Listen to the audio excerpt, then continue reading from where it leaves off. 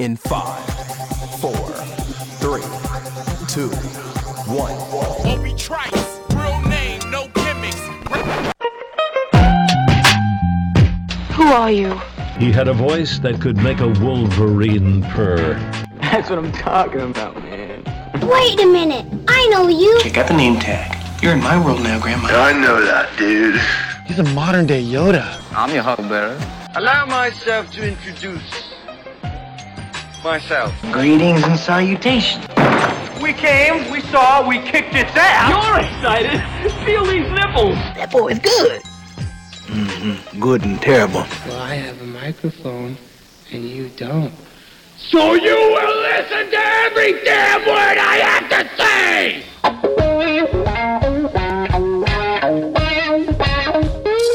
This is the Mike Rutherford Show on the Big X. Sportos, motorheads, geek bloods, wastoids, dweebies, they all adore him.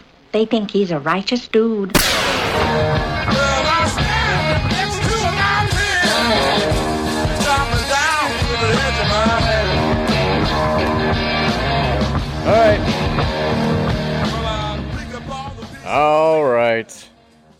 All right.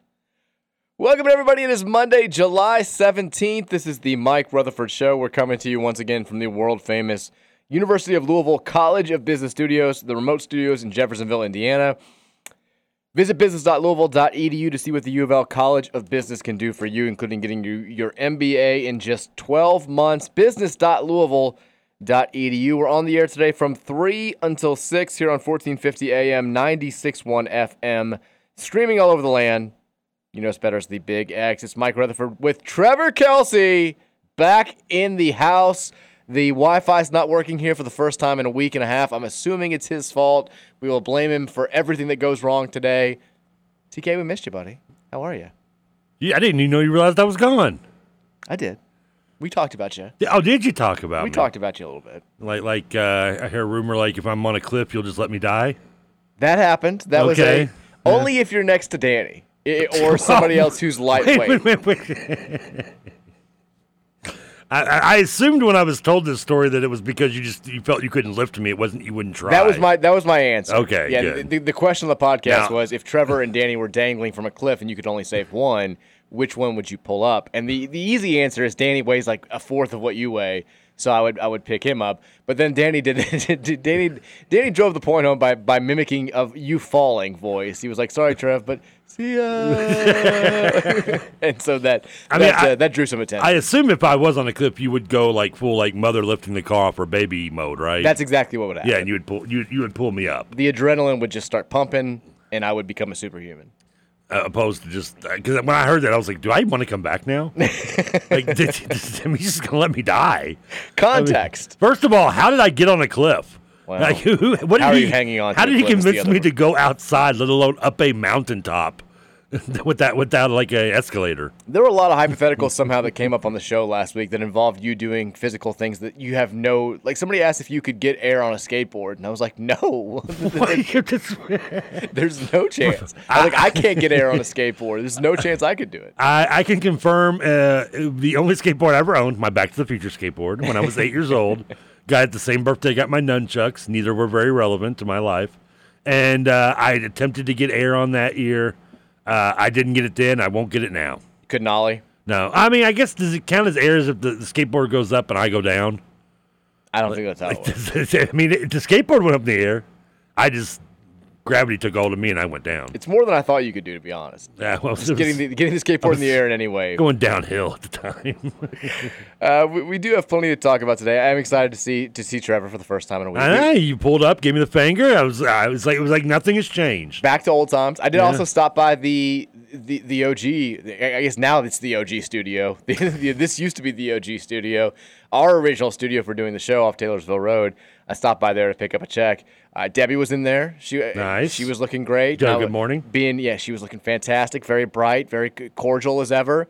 I did not tell her good morning because it was, again, 2:15 in the afternoon. Yeah. But the Easter time studio still looks the same. And I was like, I was like, hey, like she asked how the kids were. I was like, great catching up. Got to go to Jeffersonville. The station was as bumping as ever.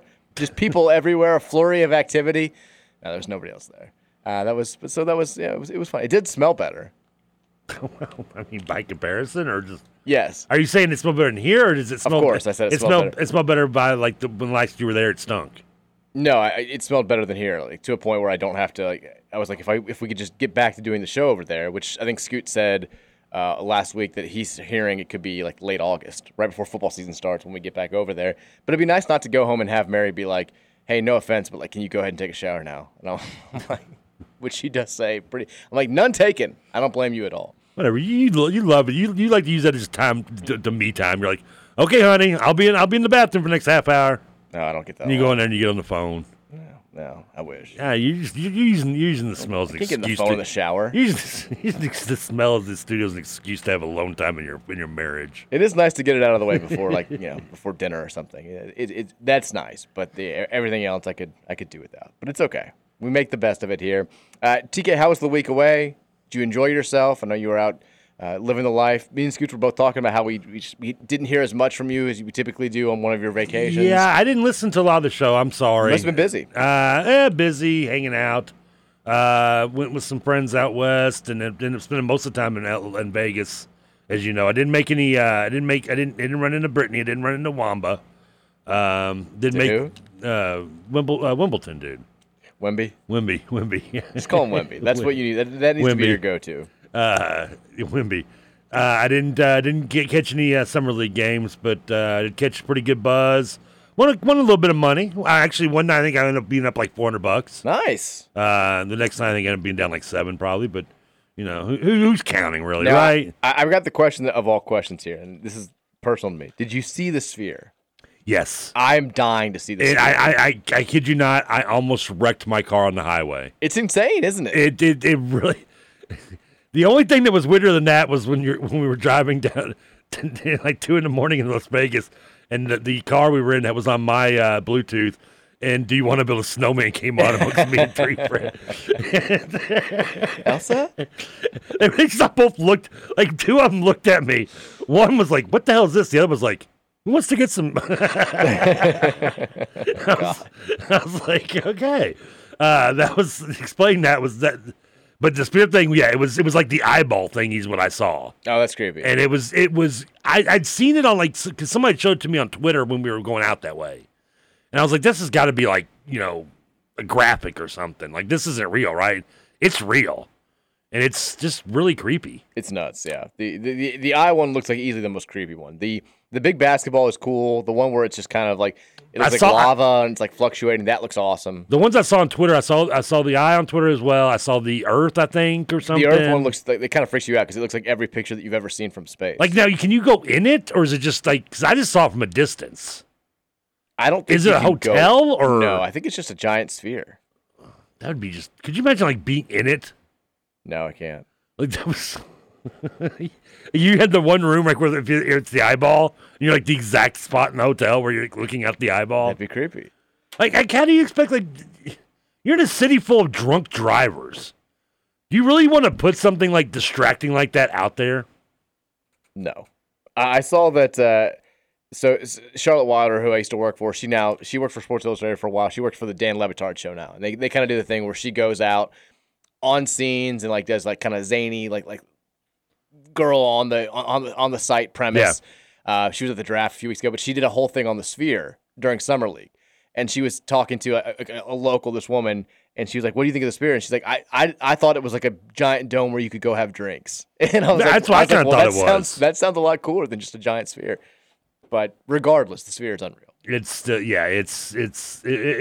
was something I had not seen before. Like I go out to Vegas like twice a year sometimes. Like, and usually I just feel like I hadn't been shocked anymore. Like nothing's it is what it is. Sphere will shock you. You feel like there's nothing you haven't seen before at some point or another, especially since the internet's come around. Then you see the Sphere. The giant Sphere will definitely shock. I thought the Death Star was cool looking when you drive by it. Yeah. The Vegas just. No wonder they're taking our NBA team. That's right. Well, we had a good week here without you. We missed you too.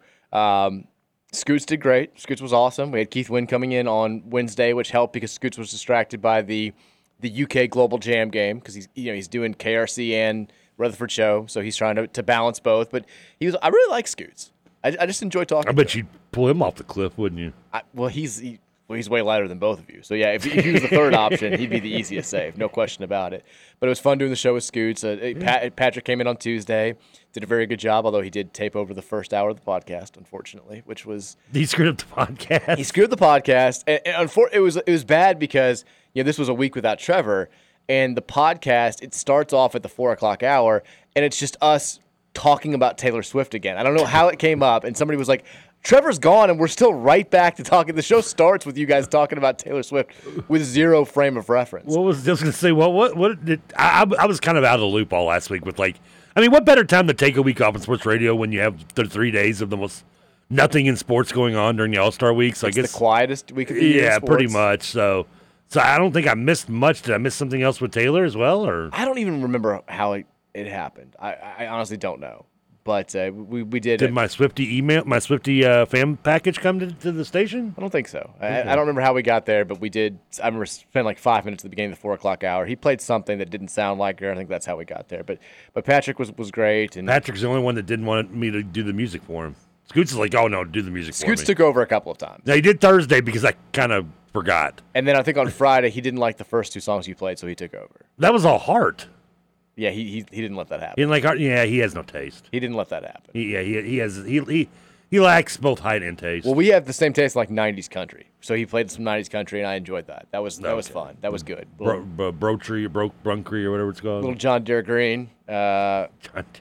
And John Deere. Yeah, it was good. We enjoyed it, but you were definitely missed. We talked about you a lot. I'm afraid to go back and listen to that. Less as the week went on, which is fine. I mean, yeah, if you missed TK, my memory was faded very quickly. If you missed TK and you want to let him know, hit us up on the Thornton's text line. 502-414-1450 is the Thornton's text line. And a reminder, Thornton's hooking you up with the best deals all summer long. Download the Refreshing Rewards app to take advantage. It'll save you money at the pump. It'll save you money inside. If you want an 89-cent fountain drink of 32 ounces or smaller, there's only one place to go in the city for that, and it's one of the 892,312 area Thornton's locations. They expanded recently over the weekend. 800,000 new locations. There's that many of them for a reason. They know what they're doing. Take advantage of all their great deals, and then text us at 502-414-1450. 8,000. That's like me. So I was bad about checking my email over the week. That's a shocking development. Well, I mean, because I have to keep on top of my email otherwise, because I get so much crap. Like I still get you want tickets to the Pelicans game? Because I went to the Pelicans game during the Sugar Bowl weekend down in New Orleans, 10 years ago or whatever it was. That's the way they get you.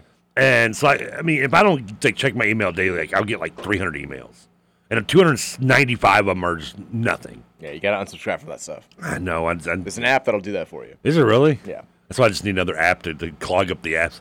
I love the commercial for the app to get rid of your apps that you don't need. Well, download an app and it'll take away 200 emails from you. That seems. That said, so I just clicked on my email. I have 12,000 emails. Good God, Trevor! I don't even know where to start. I feel like Will Ferrell when he goes into the Roxbury. At least you're not as bad as somebody set up John Ramsey's phone when he first got one, linked the email, linked his Twitter account there, and all this stuff, and you have the little home apps at the bottom, your mainly used apps, and his mail icon at one point, he showed it to me, and it had, I think, 102,000 unread emails. And I just got anxiety looking at it. I was like, I don't know how you live like this. I don't know how this works. What could possibly be in there? I'll be spending the first hour of the show talking to you and clearing out emails. Yeah, swipe left, delete, swipe left. I'm just clicking the box over here on all these... I swear I just had 20 straight from my fantasy baseball league of people signing up free agents and stuff. No, you gotta get away from those alerts. You can't do that. I know. We got a lot to talk about today. We've got Tennessee fans are all over me. Oh, what'd you do? They've been relentless since Friday, but it does. They're misguided, but that's fine. I don't really have anything against them on this front, but it does lead me to a topic. We talked about the Tennessee lack of punishment from the NCAA on Friday. I've got a follow-up on that and how it pertains to Louisville. We've got Tyler Johnson sort of in the news, sort of an update there. We'll get to that. We've got college basketball coaches feeling burnt out and complaining about it. We've got Beyonce at L&N Stadium tonight in town, excited about it. Wimbledon was insane yesterday. The Reds have called up Christian Encarnacion Strand. They've left the bats with nothing now. All the top prospects are out of Louisville. We'll get to all that. But first, we got to talk about the U of L women. U of L women's basketball. Yesterday, Do you even know? I know that you've been off the grid. Do you even know what happened? They won like a world tournament or something, didn't they, on a buzzer beater last night? Well, you knew they were playing in the Global Jam. I knew they were doing like an off-season tournament. Yeah, right. And it's the same tournament that UK played in, representing the United States. Okay, just on the women's side, the Global Jam in Canada, and we've been updating. I think on as of Friday because they did not play on Friday. They were 1-1. They lost their first game against the Canadians by 3. They had a shot to tie at the buzzer and did not hit. They dominated the African team on Saturday, which earned them a spot in the gold medal game yesterday. They got a chance for a rematch against Canada, and by God, the University of Louisville women's basketball team is world champions. Champions of the globe, champions of jamming. They win 68-66. Take that, LSU. Sydney Taylor, who I realized writing up the quick little thing after the game yesterday, I'm going to refer to as Sydney Curry a million times this year because, one, we had a player named Sydney Curry, and two, one of the other transfers' last name is Curry, Jada Curry. So I had to catch myself 5 different times being like, Taylor. Sydney Taylor hits a 3 with 31 seconds to go to put Louisville up 68-66. The Cards then survived 2 potential last-second game winners from Canada. They missed both of them. Taylor goes on to be named the most valuable player of the event. She scored a team-high 15 points yesterday, averaged 13.2 points per game in U of L's 4 games, which was the highest total. She's a transfer from UMass. It's going to take a while. I'm realizing to learn all the players, both on the men's and the women's sides, because you have so many newcomers. But one player who's not a newcomer, Olivia Cochran, who has held down the post for the last couple of years for U of L, one of just 4 returning players from last season's team. She had 14 points and 6 rebounds. Nina Rickards, the transfer from Florida, who was a big get, had 9 points, 10 rebounds, 7 assists. Look, if you watch the games, and I was only able to watch the 2 games against Canada because they were the ones that were on national TV. I watched almost all of yesterday's game. They're still very turnover prone, which was an issue last year. I do worry about the point guard play. Having said that, this is a team that has 9 newcomers, 4 returning players, 2 of which were only primary contributors last year. They have 3 practices, I believe, under their belt, 3 summer practices under their belt. To go out there and to beat a team of Canadians that had 11 of their 12 players had D1 experience. A couple of them played at Duke. You had some big-name players in that team. And to beat the other 2 teams they played, I think was no small accomplishment. And I like Jeff Waltz, even after the loss, saying he liked the team. It's going to be a year full of grit, teamwork, chemistry, all that good stuff, all those euphemisms, I think, for not having a star player, not having maybe the level of talent that we're accustomed to from your leading scorer. I think you're going to hear a ton of Jeff Walsh just saying how much he likes coaching this team, how much they buy into the system, all that good stuff. But Trevor, I'm choosing to view this because people have accused us and virtually every Louisville radio show or writer or publication or whatever for being too negative because we're like, hey, 4-28, not great. Hey, Scott Satterfield, maybe win a few more games. Here's me being positive to start the new athletic season. This is the official start of 2023-24. I know it's a exhibition event. They won gold medals. There was an MVP. It's a real tournament. U of L, 1 tournament, 1 victory. Better days are ahead. Year of the Cardinals back. Gold medalist. We're champions of the world. This is the official start of the current athletic season. It's on. I mean, somebody get Tom Jackson on the phone and tell ESPN that the year of the Cardinals has nothing to do with Stanford. God, that was such a buzz. It was such a wasn't it not? Yeah, I mean it's a good thing for the women's team, as you mentioned. I mean, all the different parts coming in with Walls and the transfers. I mean, what better way to not even just getting these games under your belt to get some rhythm going and some continuity going with this team, but to do it so by also getting a win and not just saying even a blowout win, but to show the grit, like you said. Yeah. To have to play a team that has been together, does have age as well as the luxury of playing together and knowing each other a little more than this Louisville team does. But to win it just by having to hit a shot with what was 20 seconds left or something like that. At 31, I think. Is it okay? It's under a minute. And look, it was a baseline out of bounds play. Yeah. Jeff Walls, the Blob King, at it again. Beautiful design. Gets his best shooter for his best player in this tournament. A wide open look in the final minute. Walls in his bag in July. That's what he does. You can't help. You have to be positive, right? I mean, there's no way you can can you spin this negatively and be like, oh well, okay, it's Canada. They lost a game. Yeah, it's. I mean, who knows anything about Canada? Steve Nash's daughter play or something? Or I mean, it's still a good thing. And you know what? Whether you don't think it's that big a deal or not, it's still better than losing. This is a hot take. I think winning gold medals and championships is good. Yeah. I did like Walls after the game. He played into the hole. He's like, I always hear that I can't win the big one or that we can't win the big one. Boom, gold medal. What do you have to say now? He's like, there's a championship for you. I was like, well done, Jeff. He also said this after the game. He said, it's exciting to see the potential that we have and being able to see the growth I was able to see here in just a week. It's pretty encouraging. It's going to be fun, and I'm excited to see what this group can become in January, February, and March. I think they still have a long way to go. That's pretty obvious. It's weird probably following a Louisville women's basketball team that doesn't have a bona fide superstar, like as well as Taylor played, as good as Curry looked at times, as dominant as Olivia was in the post, even though she came off the bench for a couple of the games. There's not a player on this team that you look at and you're like, she's got a good chance to be ACC Player of the Year, or she's got a good chance to even be first team All ACC. And we've had so many of those over the year. It certainly has been a sacrificial program as far as people trying to put the team first. But you've also had some really just quality superstars that you knew were going to go on to be high WNBA draft picks. We're going to be All-Americans. And this year's team, I think, just doesn't have that. And so Walls, I think that he's going to have to do things differently. And we knew that going in. Anytime you lose almost everybody from a Elite Eight team, you know that you're kind of starting from scratch. But I think that I think Jeff sort of likes this. I think he views it as a challenge. I think he views it as just another opportunity to prove just how good he is at this thing. And I think that he's going to, I think that there were some egos on last year's team.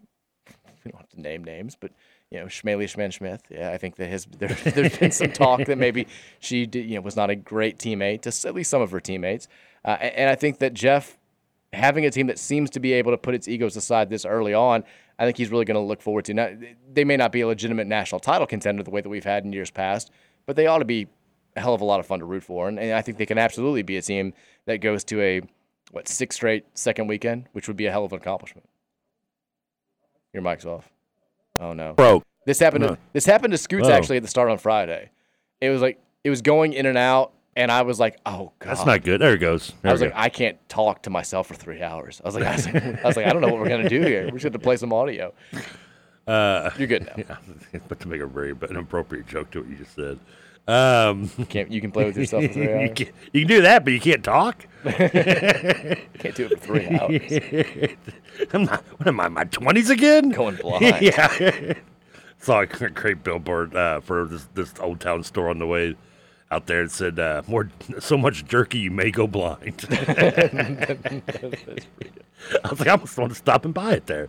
Now I completely forgot what I was going to say. But other than when it comes to Jeff Walls, and despite all the questions and the names that we know that were lost, seeing this does give me confidence, and maybe it's a little bit more of ignorance of not knowing what the roster looks like and not knowing the women's game as well as I do, but it does. I do have a blind confidence going into the season, knowing that my expectations for Jeff Walls, there is never a ceiling.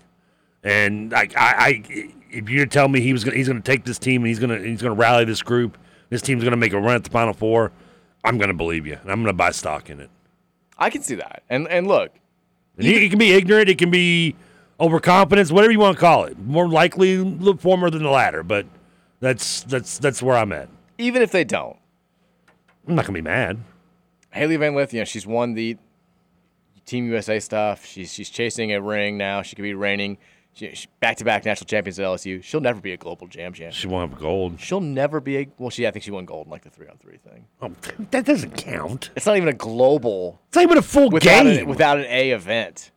3-on-3 does no one recognizes it. You don't even get a real gold medal for that. It's just a piece of candy wrapped in silver. She doesn't jam. You jam. You don't jam. Did you Leave catch? It to her to need less teammates to pass to. Yeah, I know. But props to Jeff Walls and company. It was a nice little. 3-on-3. I mean, we were talking about. I think you and I actually talked about it a couple of weeks ago, and it came up again last week. Just how how nice it would be to have the men's team play in one of these foreign tours because, one, I think it'd be beneficial for the team. Two, it just gives us something to watch and some nice content. But having that. It's kind of a scary question, though. I mean. You run the risk of us being like, oh my God, they lost. And when we go out there and get beat by Canada, like the Portuguese D-League team by 50. How are we gonna? Yeah, people would be on suicide watch. But having the women to watch the last couple of days and follow along, even when they weren't on national TV, it was just a nice little July treat. Here's an appetizer. Main courses are coming up in about a month and a half, but here's something just to hold you over until you get. It was Cardinal sports, and they were winning, and it was fun. And both the games against Canada were very competitive.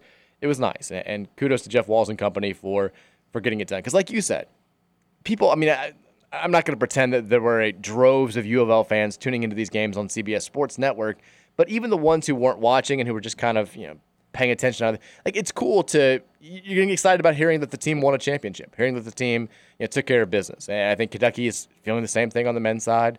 Now they are, I think, a little bit more excited about what they saw. And understandably so. They looked really good in their 4 games, even though they got beasted by Emmanuel Okorafor on Saturday, which we can talk about too. I think I saw something on your Twitter about that. He went off on him. Just went nuts. Just a card going nuts. Just went total Bill Russell. 16 points. He blocked their young buck at the rim, made him cry a little bit. 16 points, 5 rebounds.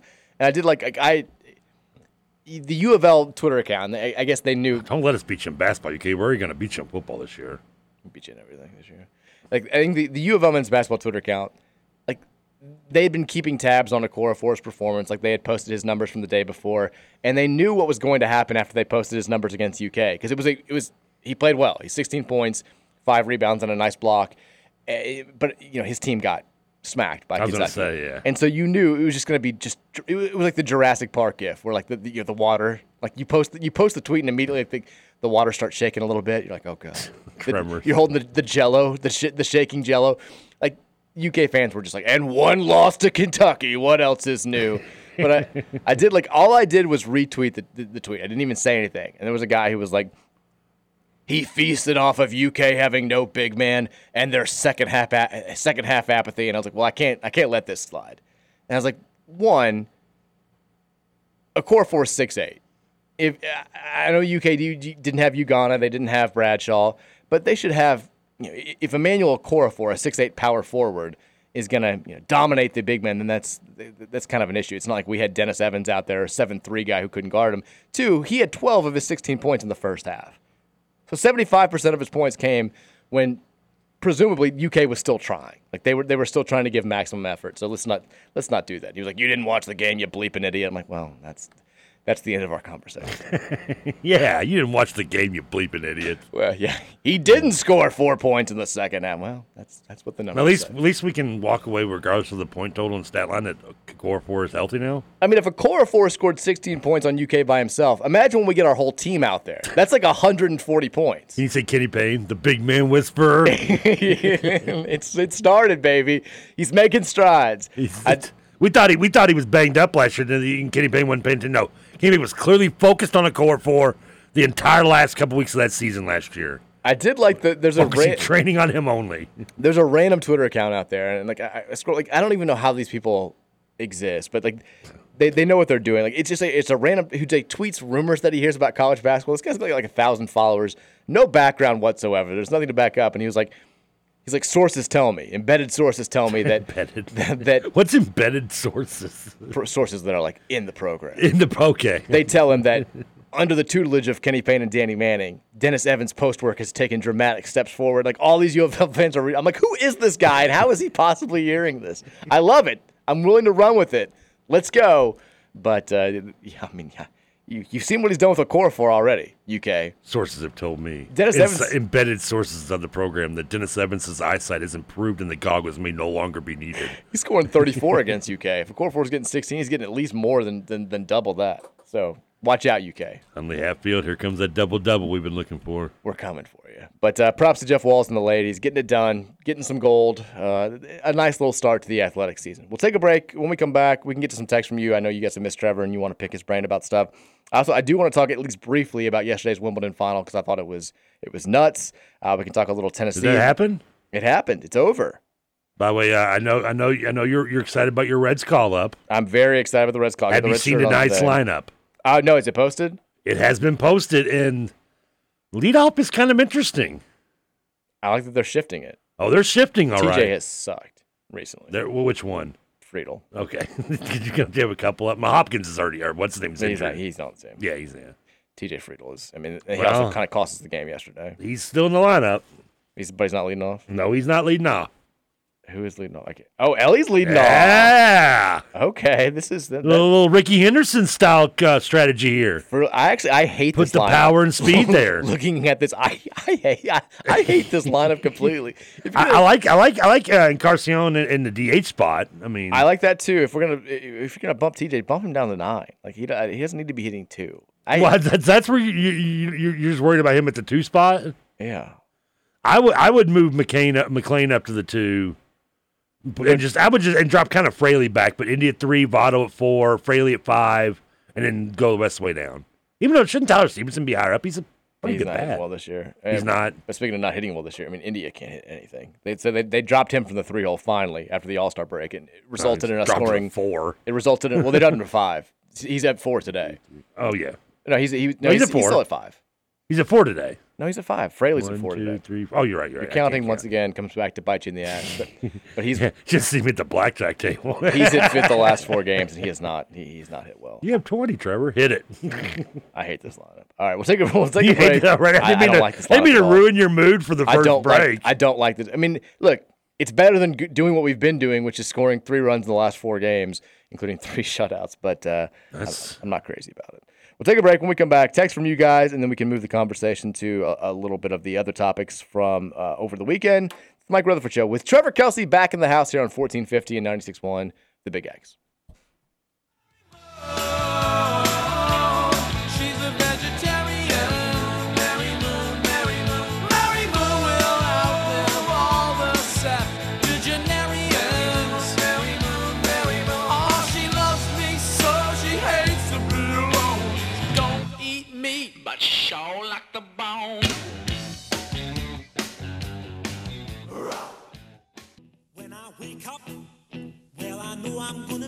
I'm gonna be the man who wakes up next to you.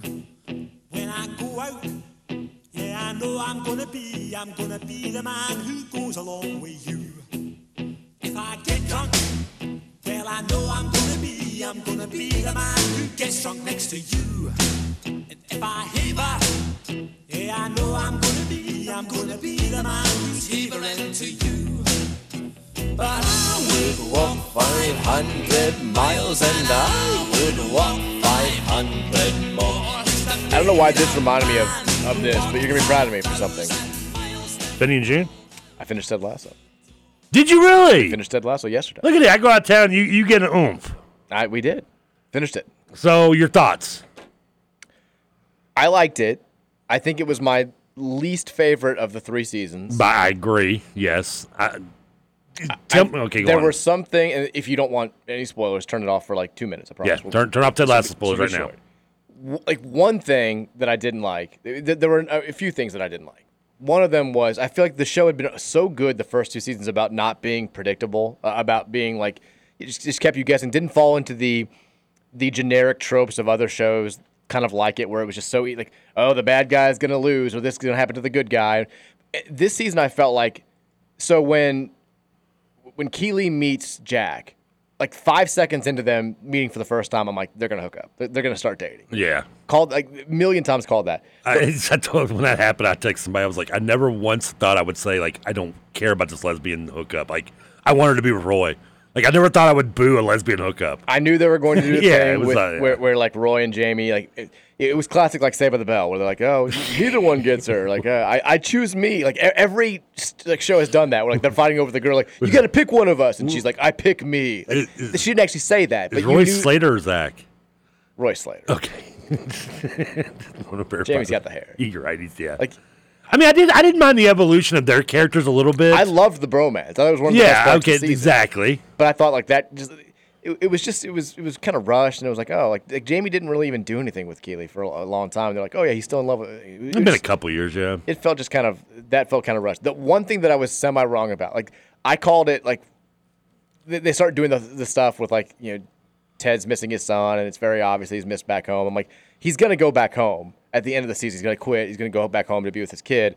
I thought that Nate was going to come back to Richmond, and he was going to be named the new head coach as opposed to Roy at the end. That was the one thing where I was like, oh, I missed that one. But like everything else I felt like was just so it just felt too predictable. I liked the last 3 episodes, I think, of the season, probably the best 3 of the whole season.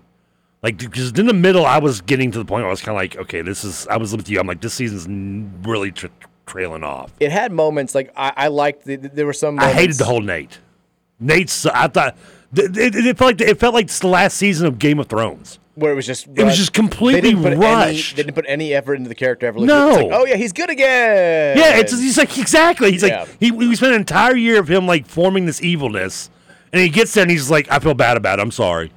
Like, can I come back? And he tries to do all the stupid stuff over there, and it's. Well, they don't even show him like him. It just seemed like a waste. They don't even show him like resigning or going into details about his. He just leaves Rupert at the bar because he's like, oh, I'm a one woman gal. I don't want to be like a womanizer and cheat like him. And then the next episode they just start with like, oh yeah, he's resigned.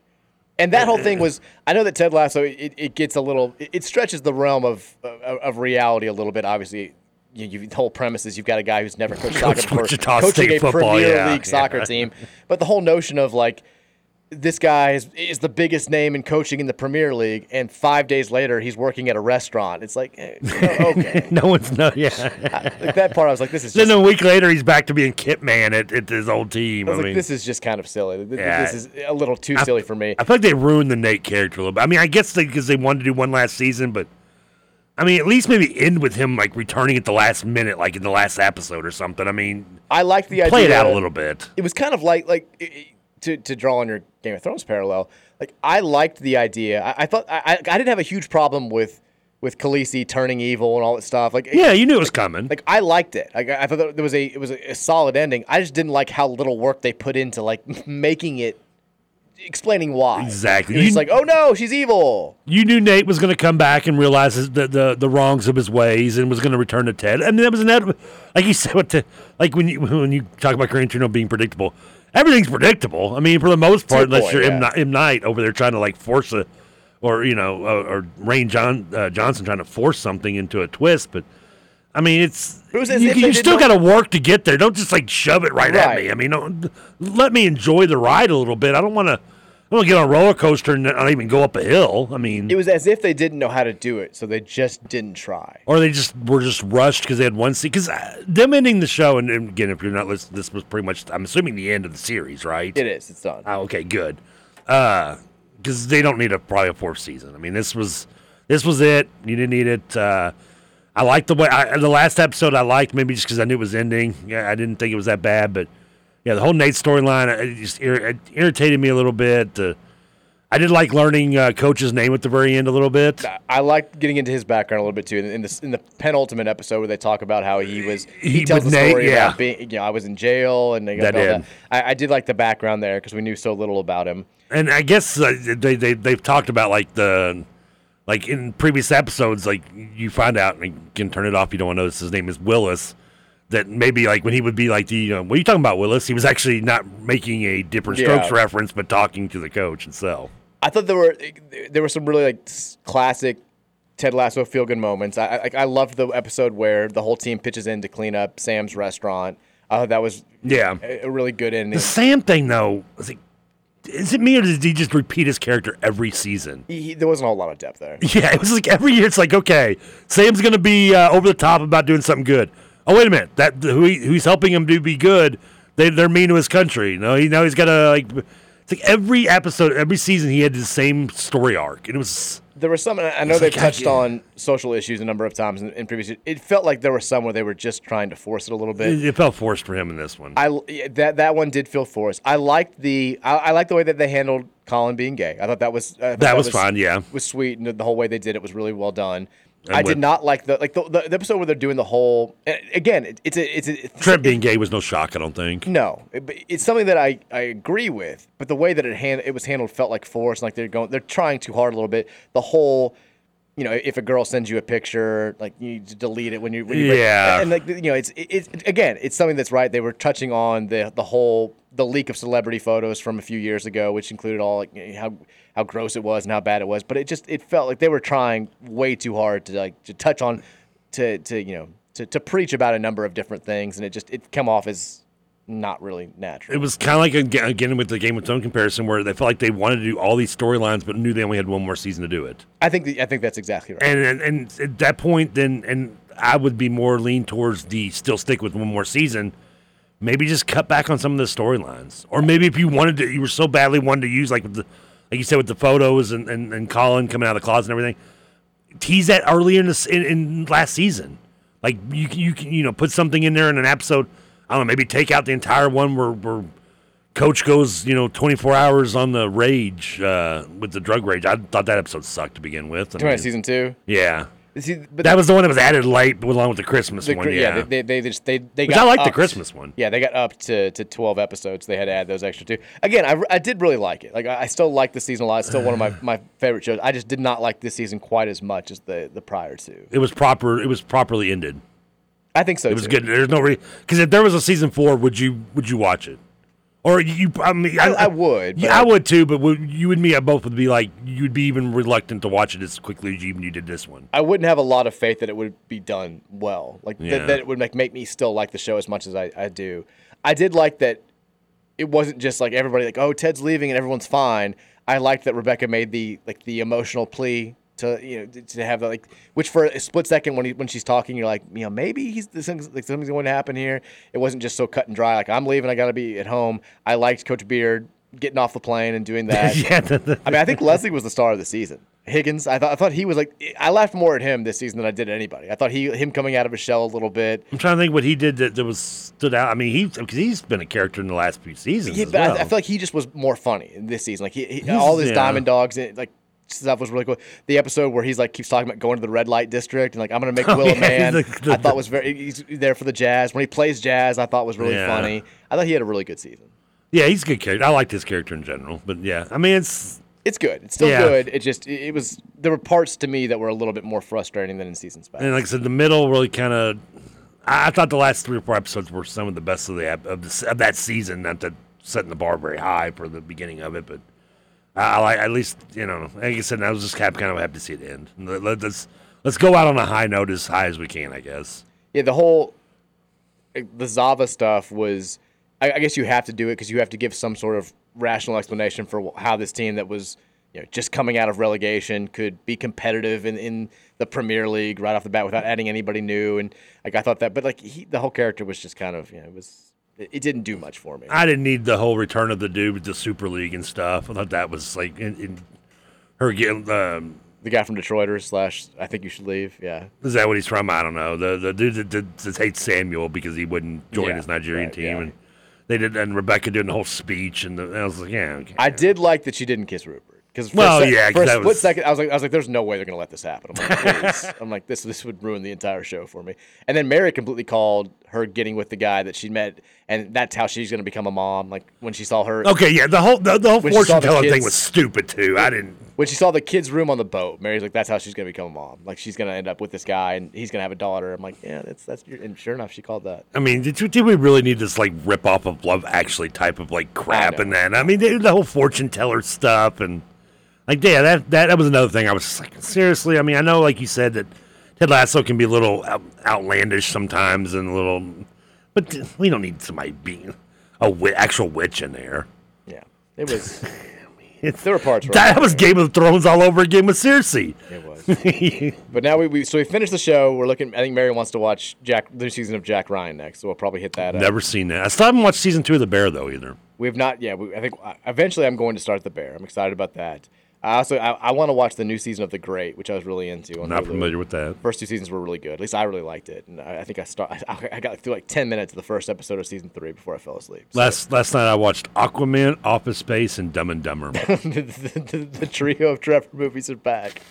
At least Office Space and Dumb and Dumber kind of go together. I don't know. For some reason, I just decided to watch Aquaman I never even liked Aquaman. And I don't really like the comic book movies, but like it just came on. There was nothing else on. You just went with it. And it was the very beginning of the movie. And like the very first scene I see is like Aquaman, like the dude from again Game of Thrones, whatever his name is. Like he climbs on the sub and he looks back and he's like, permission to board. Like, he's this pirated sub. And I was like, oh good Lord, this is gonna be bad. That was the beginning of a very corny, campy, it's very Val Kilmer, Jerry Bruckheimer's Batman 3 level movie. Oh, I can't believe you ruined the internet here. The internet was so much better last week when you were gone. What did I do? How did I ruin it? I don't know. Did you know Scoots fixed the stream while we were on air? Yeah, he did talk to me at one point. He said he did something that you said you've only done twice in 12 years. Not completely true. He was taking. I tell you what, if I'm only taking a hero's lap. He was the entire text line was praising him. Scoots was on cloud 9 after he fixed the stream. If I've only fixed it twice in 10 years, it's only been broken twice in 10 years. Then he did call me. He called me. I think I'd just given him in bed like 3 hours. Like he kind of was like 2:00 here time, so it was like like noon and where I was. I just got back to the room at like 7 a.m., 8 a.m. It was an all-nighter. Yeah, that was the night I racked up really well on video poker and or video blackjack. And yeah, he was just like, trying to ask me. I'm like, I was completely useless to him on the phone. Yeah. He's like asking me these technical questions, and I'm like, who is this? Sure, bring more towels. He's like, what? Since we're kind of on nonsense topics in this segment, we only have like 7 minutes before we gotta get a break. You didn't know Wimbledon was going on? No idea. Not a clue. That's fine. That's the French, right? No, Wimbledon's in England. Oh yeah, the French is the French Open. No, it's not just a clever name. No, it's because when we were out there, my buddy of mine, I called him Victor Wimbledon. He was like, that doesn't make any sense. I was like, yeah, because he's French, Wimbledon. He's like, Wimbledon's English, dude. I'm like, so you got corrected. Same difference. I was like, it's all across the pond, right? So you were corrected about this exact reference less than a week ago, and you're still here making the same mistake on air for dozens of people to hear. Wimbledon's one Pete Sampras dominated, right? Yes, and then Federer, and then Djokovic. Yeah. Until yesterday. Oh, Djokovic he was going to tie Federer's record for Wimbledon championships, which is 5. Oh God, no! I think it's like 9. How many? He had won the last 4. He'd won 2018, 2019. They didn't have one in 2020, and then he won 21 and 22. Federer had won in 17. I mean, Carlos Alcaraz is 20 years old. Who? The guy who played Djokovic yesterday, who, spoiler alert, beat Djokovic yesterday. He's 20 years old.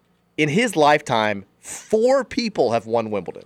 I was going to say, the way you're talking, I'm not surprised. 4 people in 21 years have won Wimbledon. That's insane. So it's Federer, Sampras. Sampras not in Djokovic. Sampras, no. Sampras is more than 21 years ago. Oh, has it been? Makes us feel old. It's Djokovic, Federer, Nadal, who won it a couple of times. Glad you know that name. Beat Federer in the famous 07 match, or 08 match. And then Andy Murray, the first English champion to win Wimbledon in like a billion years. Yeah, and he's also quarterback for Georgia. Yeah, sure. Didn't Georgia have a quarterback named Andy Murray? No. You sure? Yes. I don't know about that. Look it up. Tell me what you find. Andy Murray, he also was going into yesterday, the last person to beat Novak Djokovic on center court at the All England Club, which had been in 2013. The man had won 45 consecutive matches on center court. He's unbeatable. He goes up against this 20-year-old kid who won the U.S. Open last year, a tournament that Djokovic was not allowed to play in. So you didn't have to stare down the monster of all monsters, the sports giant. And it was an insane match. 5 sets. Alcaraz loses 6-1 in the first, and you're thinking, here we go again. Djokovic is going to dominate. Like, it's his world still. He's still the very clear dominant force in tennis. And Alcaraz comes back, wins the second set in a tiebreak, dominates the third set, loses the fourth set, and you're thinking, again, Djokovic just does not lose 5-set matches. His fitness is unreal. He's a robot. He just keeps coming. And Alcaraz breaks. Djokovic smashes his racket. And then Alcaraz wins 6-4 in the fifth. It was an unreal match. And it does kind of feel like a little bit of a changing of the guard. Like tennis has been waiting forever for somebody besides the big three. I mean, it's been like 17 years since it's been somebody other than Federer, Nadal, Djokovic, who's been like the guy in the sport. And now it kind of feels like it's maybe finally going to start happening. Like I still think Djokovic will probably win the U.S. Open. Is this a fluke win, or is this just It's legit. Like Alcaraz is probably like he's like grass is his worst surface. He's a hard court, clay court guy. He'd only played 4 tournaments on grass in his life before this one. He'd been hurt for a lot of the year. He's number 1 in the world. He's the next big thing, and he's 2-1 against Djokovic now, which is kind of unreal. And it just seems like, again, I think Novak's going to win at least a couple more Grand Slams. He's not going anywhere anytime soon. He's 35. He's in great shape, but it finally feels like we're going to turn the page sometime soon. This Alcaraz kid is next up. It was an unreal match. He showed insane guts, and he went at Djokovic the way that nobody has really in the last 15 years. It was cool. I'm impressed. That's my tennis round. And by the way, Andy Murray may have won the Wimbledon, but his brother Aaron Murray owns the record for most touchdown passes by a quarterback in SEC history. Not his brother. No. Also not named Andy. No, his name Aaron. It's his brother. Yeah. 121 touchdowns. I knew there was a Murray that played for Georgia. It is also, again, a couple of quick hitters. It's Beyonce night at L&N Stadium tonight here in Louisville. Mary's going. She's excited. Wait, how is she constantly getting these tickets to these grand events here locally? I don't know. Well, the Taylor Swift one was in Cincinnati. You can say that local, right? In high places. Yeah, I guess. It was the closest she was going to come to here. So yeah. When about Taylor Swift won't go to Cardinal Stadium? She's been to Cardinal Stadium. Has she? Okay. She was here. She was at Cardinal Stadium, I think 5 years ago. Mary went to that too. Does that mean that Taylor's more like popular than Beyonce because she goes to Paul Brown and Beyonce only has to come to Cardinal Stadium? Her tour is definitely bigger than Beyonce's tour, although this tour is very big as well. Kanye will not like that. No, it's a big night here in Louisville. Although the weather looks terrible now, looks like it's going to rain. Well, are you going? I'm not going. Who does a concert on Monday night? Well, I mean, some people have to get some Monday treatment. Not all the concerts can be Friday or Saturday. Well, I feel like it's a little bit of a fall from grace, right? I mean. Beyonce's supposed to be like the top. Isn't she supposed to be like the top tier of like? Well, sure. I think you're looking at this wrong. I think it's a shot at us, not Beyonce. It's not like she doesn't do concerts on Friday and Saturday. We just get Monday. Her concert in Louisville just happens to be on a Monday. Somebody's got to get the Monday treatment. She can't go to Friday. Every city's going to be Friday, Saturday. They're touring like Taylor Swift. Every now and then she's going to do a non-weekend concert as well.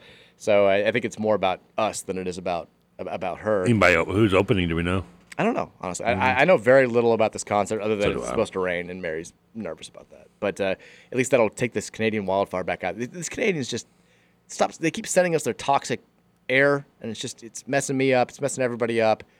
I've noticed. Somebody help the Canadians out there. Get it under control. I mean, I don't notice this whole like toxic air thing. I guess this is a smoker. I've been prepared for this. I guess, yeah. I just don't see any difference. Well, you talked about the last time I was here. You were like, you can see it in the air, like you can see. No, yeah, but I mean, I didn't notice I didn't notice anything in my breathing. Well, God, you must have to have iron lungs. Also, I don't know. It's like I've never noticed that too. Like when I go, like anytime I've ever been like in out west, like in Denver area or anything, like I don't like notice any difference.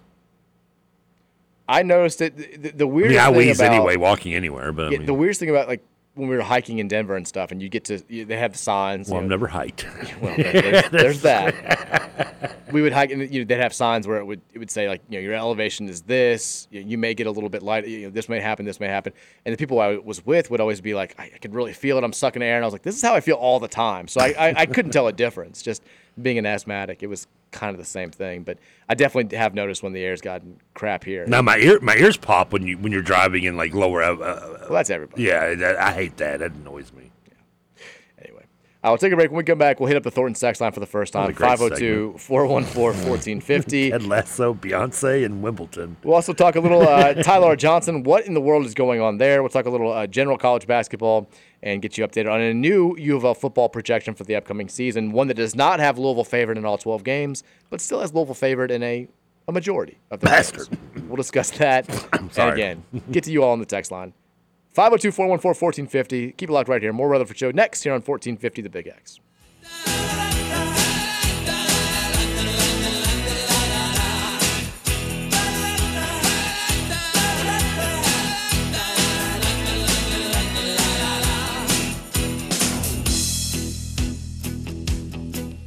When I'm lonely, well, I know I'm gonna be the man who's lonely without you.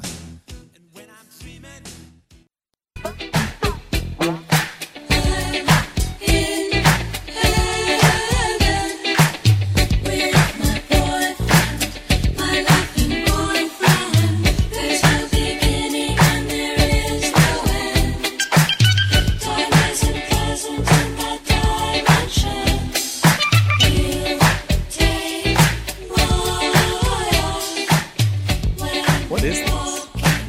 Tom Tom Club. It's like an offshoot of Talking Heads. I didn't realize Mariah Carey sampled this. I just thought it was. Everybody has sampled this. Has they? Yeah. This was like a side project of Talking Heads. It's kind of creepy, which Talking Heads is a lot of times creepy as well. Yeah, I was gonna say. I mean, I think they did a couple albums. This is the only song I really know is "Genius of Love." All right. Well. But yeah, you're right. It has been sampled. I think it was like contractually everyone's like obligated to sample at least once a year from this song. Is that the way it works? I think so. It's like that's how they're like, we're just gonna make this great like little bass riff and this beat, and then we're gonna let everybody sample it for the next like 30 years. Not a bad way to make money, right? Not a bad way to make money. Yeah, if you can, it's good work if you can find it. 502-414-4250 the Thornton's text line we've neglected. I know you guys have thoughts for Trevor. You haven't been able to wax poetic with Trevor Kelsey in over a week. It's time to let you be you. Who has wax? Make it happen. South End Josh is the first text. I think this was meant for the other show, which is fine. No, it's all right. Me and South End, we cool in the South End. South End Josh here. I couldn't eat breakfast this morning. I can't make myself eat that early, and if I did, I'd fall asleep in class from the food coma that follows. I agree. I can't eat. If I eat something like when I first wake up, like breakfast, normal person style, I'm falling asleep too. I used to. I no longer. I eat 2 meals. I don't eat till I ate one meal at 12:30 and then have dinner. That's basically you throw in a 1 a.m. right to the fridge munchy snack for me, and I'm the same way. I'm just not. I'm not I'll eat breakfast at like noonish maybe, like food. But that's what I usually do. I usually eat breakfast food at like 12:30. But when I first wake up, if I'm gonna eat breakfast, if I'm hungry enough to eat breakfast, it's probably because I'm not doing anything the rest of the day. Like I have no intention of going anywhere, like on Saturday or Sunday.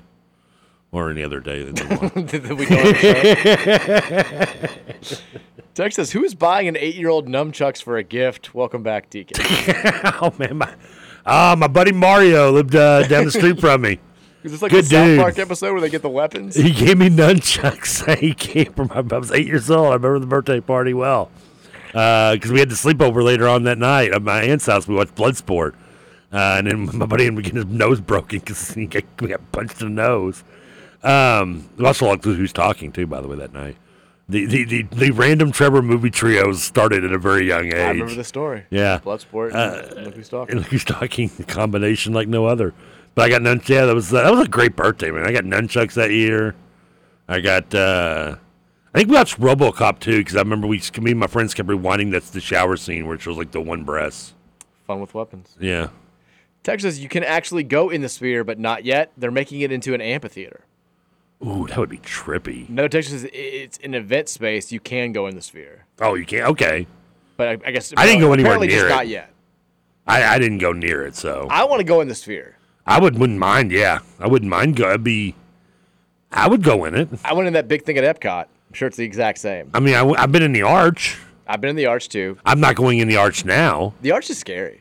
The Arch, I don't think, first of all, it like shakes. I don't think I would fit in the Arch now. It's tiny. It's like I was very tight in it when I think I went in. I want to say I was early 20s, maybe. Like probably I don't even know if I was 21.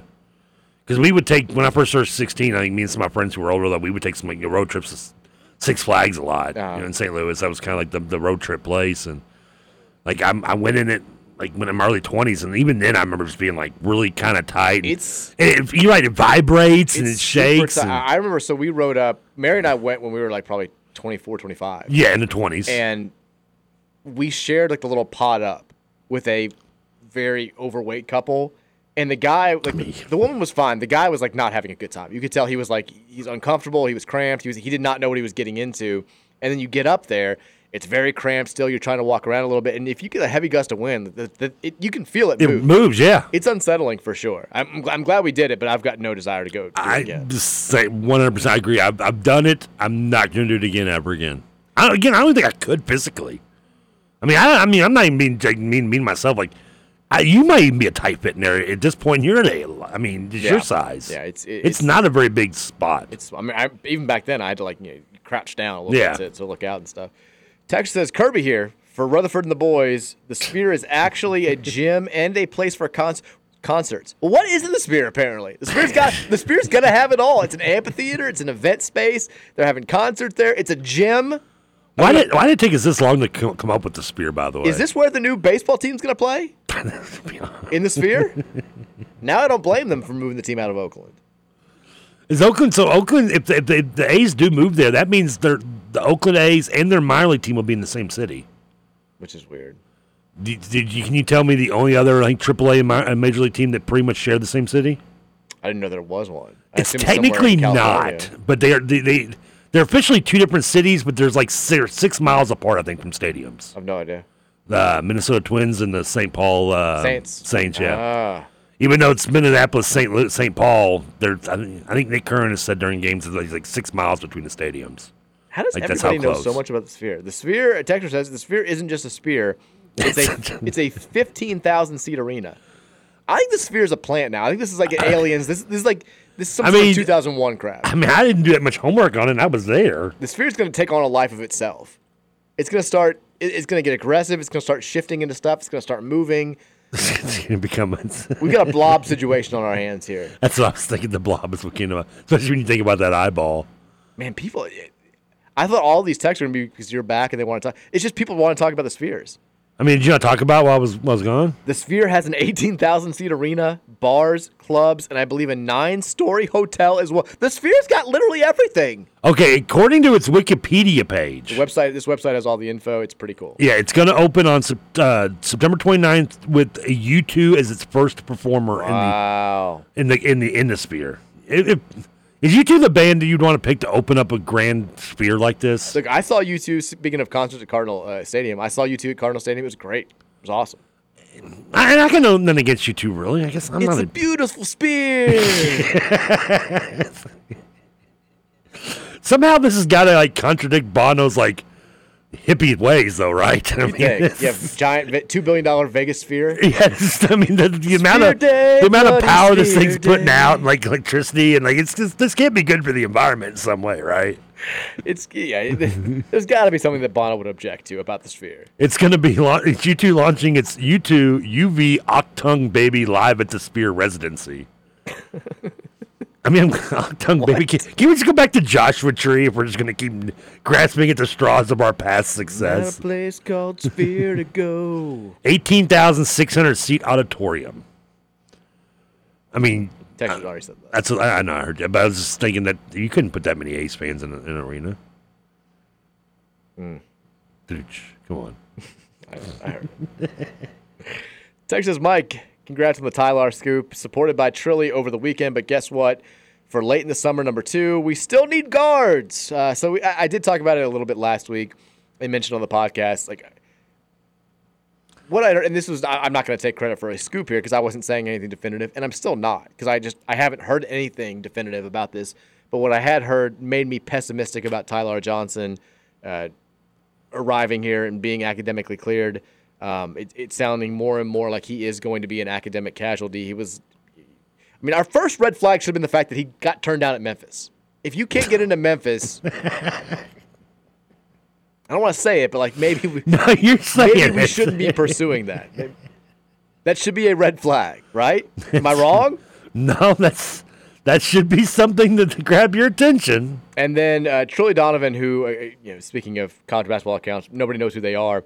But he does seem to – he clearly knows people because every time he tweets out that somebody's about to get a commitment, they end up getting that player. And he's the guy who I think a few months ago was during the whole Mackenzie Mbako was I'm not tweeting any more Louisville information until we get a new staff because there's just so much disinformation around that program. But he did tweet out yesterday, per the DMs, it sounds like Louisville will be the latest team to lose a commit because of academics. In general, it feels like we've seen an uptick in eligibility issues this offseason. Haven't heard a coach talk about APR or winning in the classroom in years. It's sounding, it's July 17th now. The optimistic take on Tyler originally was he graduated, I think, on June 16th and was going to be in Louisville on June 23rd. Then there were a lot of people saying last week he was going to be here on July 10th. That was the latest development. He's still not here. I can tell you, unless that has changed since this morning, Tyler Johnson is not on campus. We're getting closer and closer to the point where it's no longer summer sessions. We've got, school is starting here in less than a month, and we're going to start a different session of the off season at that point, and then in late September we'll start actual official practices. So it's I don't know what exactly is going on. If you talk to, and I feel like I've talked to other people that cover U of L, and they've said the same thing. There seem to be 7 different stories floating around there. The ones that are pessimistic are now outweighing the ones that are optimistic, and that leads me to believe, I'm choosing to believe that he's probably not going to be on the team this year, which it sucks for a number of reasons. Primarily for me is, like Sky Clark needs a sparring partner. He needs somebody to push him in practice. He needs somebody out there. It's awesome that we're getting these early summer reports about our point guard dominating in practice again, but we got it last year, and it didn't work out particularly well once we got to actual games, and we needed somebody to spell him at the point. So hopefully, I mean, the hope is, I think, that you have a better supporting cast this season, and you have somebody, whether it's Karan Davis, Trenton Flowers, Mike James being just better, somebody else can slide over and play that position when Clark needs a break or gets into foul trouble or what have you. But it certainly feels like we are running the risk of being in a very similar situation to the one that helped plague us last season. I was shocked when like Tyler Johnson now he just signed like he's signing another guard, a guard under 6'4". Yeah, he's 6 foot. Yeah, it's like, well, where's this coming from? Maybe he's finally listening to us. He's never going to do it again now. Why do we get our hopes up? He's never going to do. Like, he won't look at a kid under 6'4" anymore now. After this, I feel like he knew this was like he did this on purpose. Dude. It's one of those where like he's like he knew, because he knew like you just said the kid failed academically at Memphis. You call the restaurant that you know is going to be booked, and you're like, I tried to get us a dinner date. I guess we're staying home. Like, I got a kid. I got a 6 foot point guard. Not my fault he couldn't get into to Louisville. I got some leftover pizza in the trunk. I got that last night's meatloaf pizza in the trunk still. I think you may have. If I don't get the wings, it's okay. I think that's exactly what's happening. Yeah, he knew he's tired of listening to everybody wanting a guard. So he's like, I'm going to get you one, even though I know I'm not going to get it. And then when it doesn't come through, even though we all know it's not going to, at least he does at this point because he knew more than we did. Then it's not my fault, right? And the smooth thing about it is you can never call him out about that. You can never confirm that that's what happened to him. Well, like you can get an answer out of Kenny Payne anyway. Well, it shuts us all up because hey, like I signed a 6 foot point guard. Congrats. Yeah. Shut up. And we're like, you knew he wasn't going to be eligible here. I think the guy that couldn't get into Memphis's academics. And Kenny's like, prove it. I'm like, well, I can't. Damn it, he wins again. We've got. Is there anyone easier than Memphis to get into academically? There are more players. The thing to be on the lookout for, and I know Kenny Payne, you did miss Kenny Payne talking last week. Oh, good Lord. Yeah, that was a huge development. Monday he went on. This is Miss Haley's comment over here. He went on John Rothstein's podcast, and as you might have guessed. Oh, I heard that. That took up basically the entirety of Monday's show because people were reacting to everything that he said. Now, he made it very clear on Monday that he does not like the transfer portal. Like he'll take players in the transfer portal, they'll recruit who they have to recruit, but he wants to, he used the term the right way in reference to bringing in freshmen, traditional recruiting, developing them over time. Like that was the big quote that I think Louisville fans had an issue with. I certainly talked about it a lot, but you've still got players out there in the transfer portal now. Like we're seeing good players from programs that are becoming on the market here in the middle of July. You missed out on a couple of guys that you could have gotten if you'd had that scholarship to work with. I do know, we went after the Simeon Wilcher kid. That was the first big sign that maybe something was going to be wrong with Tyler Johnson's eligibility. There's still time to go out there and get a point guard. He may not be, as good as Johnson, but there's somebody out there who can help you. And maybe, I don't know, maybe we find another coach with a, demon in their closet who gets fired, and we can get. UK. We might as well start because I'm telling you, Kenny Payne. I I remember seeing that he was going to be on Rothstein. I didn't listen to it, but if he legitimately said like I don't like the transfer portal, I'm going to do it this way. We might as well start looking for another coach because this dude's dead man walking. Well, he referred to it as a necessary evil. Well, and then said because that's always worked out well for everyone who's like rejected change in college sports. And the weird thing was, worked out well for all of them. I'm repeating myself from last week. Is this is a guy who was at the heart of the program that was ahead of the curve back in the day with the one and done, who was not doing things quote unquote the right way when people tried to frame it that way. So you'd think he'd be more willing to say, look, the best programs out there are killing it in the transfer portal. This is the way of the world now. Like instead, he's doing what they never did at Kentucky, which is try to recruit players and have them stay here for 2 or 3 years and develop them and have some familiarity. But again, if he can pull it off, great. He's not. It just seems like something that's not working in 95% of power conference programs these days. But it's again, not. We'll find out. It's not. He's not going to. He's just going to he's going to fall farther behind while everyone moves past him. If that's the case, I mean, sure, if you want to coach the 3-point line for 5 years, Denny Krim, that's fine. Don't do it.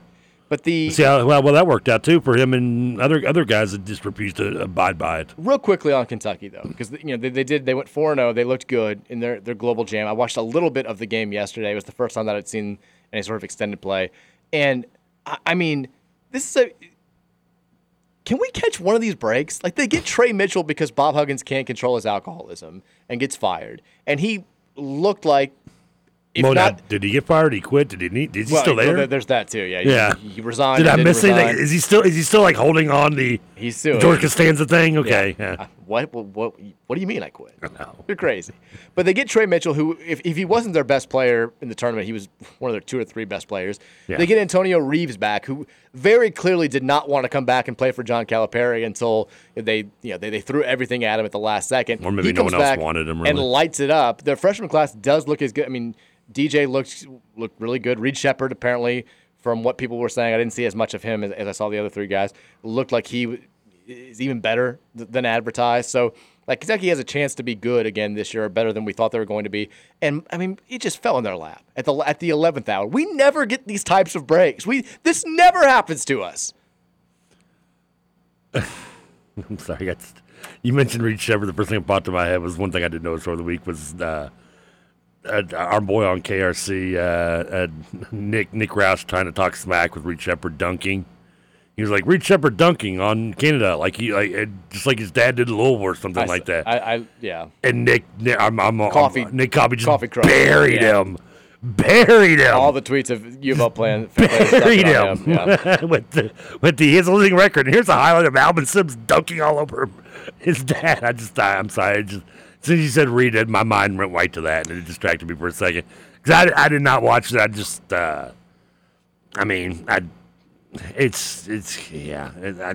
going to suck in basketball, dude. I'm just going to tell you right now.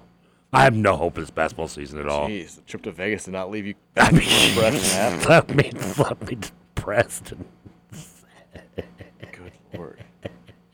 I've got a quick update. This is from U of L, but we're talking about the Beyonce. So if you are going to Beyonce, they're asking people to share this on air and on the social channels.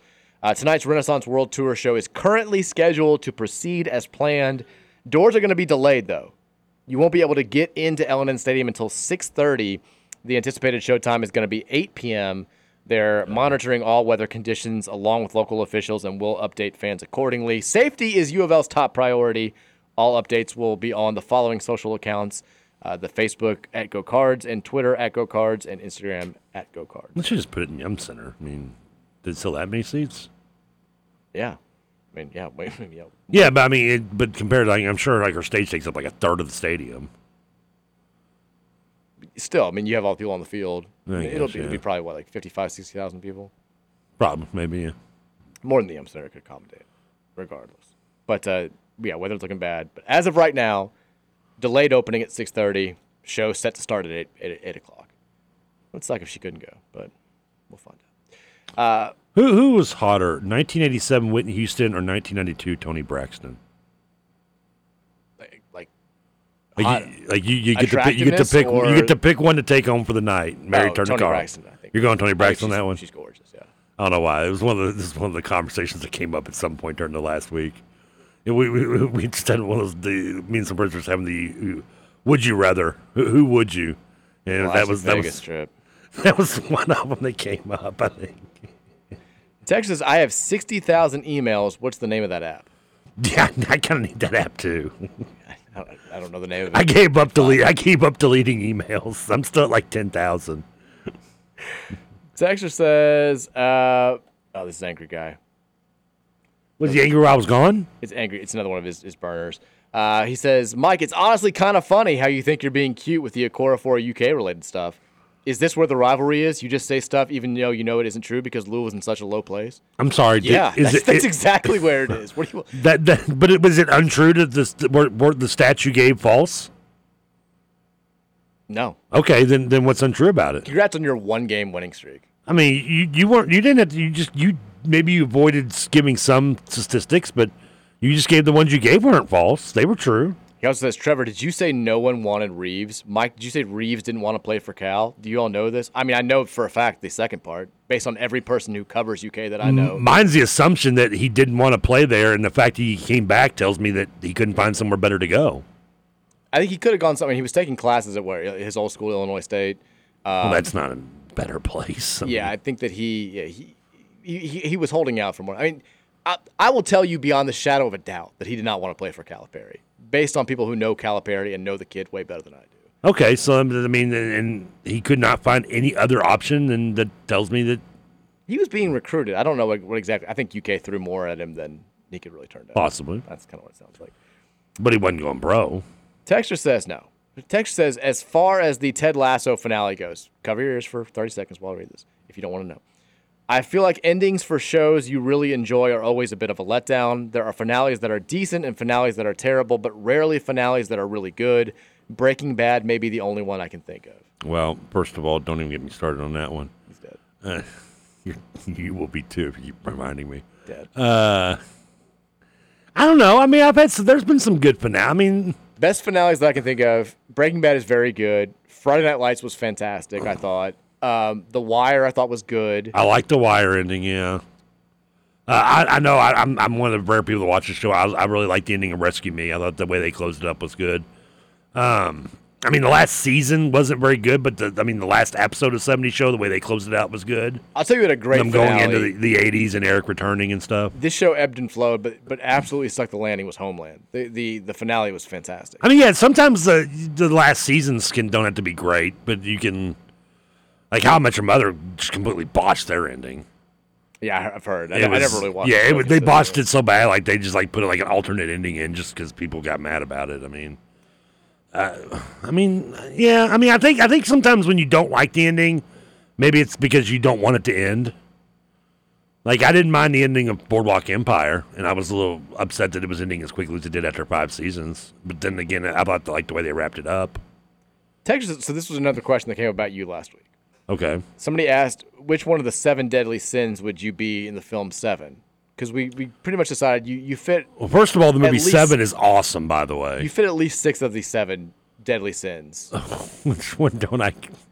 Which is the one I tried to argue that you weren't wrathful, and then people were like, "Do you not remember Trevor's rant against players who were keeping his video game away from last week?" Oh and I was God, like, I hope they just get gonorrhea. Which sin do you think that you would represent the most? Well, I mean, isn't the obvious one like gluttony or Squeeze whatever? and I both said gluttony. I mean, isn't that just kind of like the obvious choice though? It is. I mean, it's like on the nose. I gotta remember all this. Pride.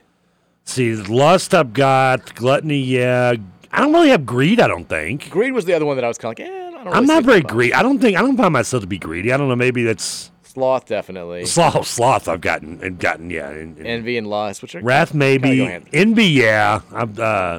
No, pride, I gave that up to get second base in my sophomore year of high school. It's like, you want respect, pride, take it all. Just let me touch a boobie. Yeah, I guess the only 2 I wouldn't have would be pride and greed. I mean, it's good not to have 2, right? Though I mean, I thought you had pride. A little bit. It depends. You still a lot of times I think. I mean, that don't you you kind of like can't. flush pride out when you go out to your car in your underwear? I don't know, man. It's a pretty proud move. I think. Okay, well that's true. I guess you don't seem ashamed. You could look at it that way, I guess. Yeah, I didn't think it. I like the way you took that glass and went from half empty to half full with me. What about you? Texas says, Trevor, not greedy. You ate all 15 pounds of your mom's grapes in one sitting. First of all, what did you say, 50 pounds? 15 pounds. It wasn't 15, it was like 3. It was 6, I don't remember. How many pounds did I eat? I don't remember what it was. God, it was whatever it was. It was too many. It was like 3 pounds. That was what we decided. The question was it too much? And I think everybody fell on the side of, it was too much grapes for one night. But it's grapes, it's fruit, it's good for you. That's what I was told. You'd think. What would be, I mean, is there one you're missing anywhere? I mean, gluttony, I don't think. You don't seem very gluttonous. No, although I do eat probably too much ice cream sometimes. I mean, sloth, I mean, you probably would, if you were given the opportunity, you'd be more sloth-like, but... I'd love to be sloth-like. Yeah, you just don't have the chance. I've seen you with wrath. You don't show it as much, but I've seen wrath in you. Yeah, wrath is rare. I'm not really an angry person. I mean, everyone has wrath, right? I think everyone has some of these to a degree, Well, right? yeah, you have to. It's like I've always said, everyone's a hypocrite in some way or another. It's just human nature. Like everyone, I think you are. I think you are. It's in your DNA to be at least a little bit greedy, and I mean these are all things that you have to fight against. That's why we're different from the beast, right?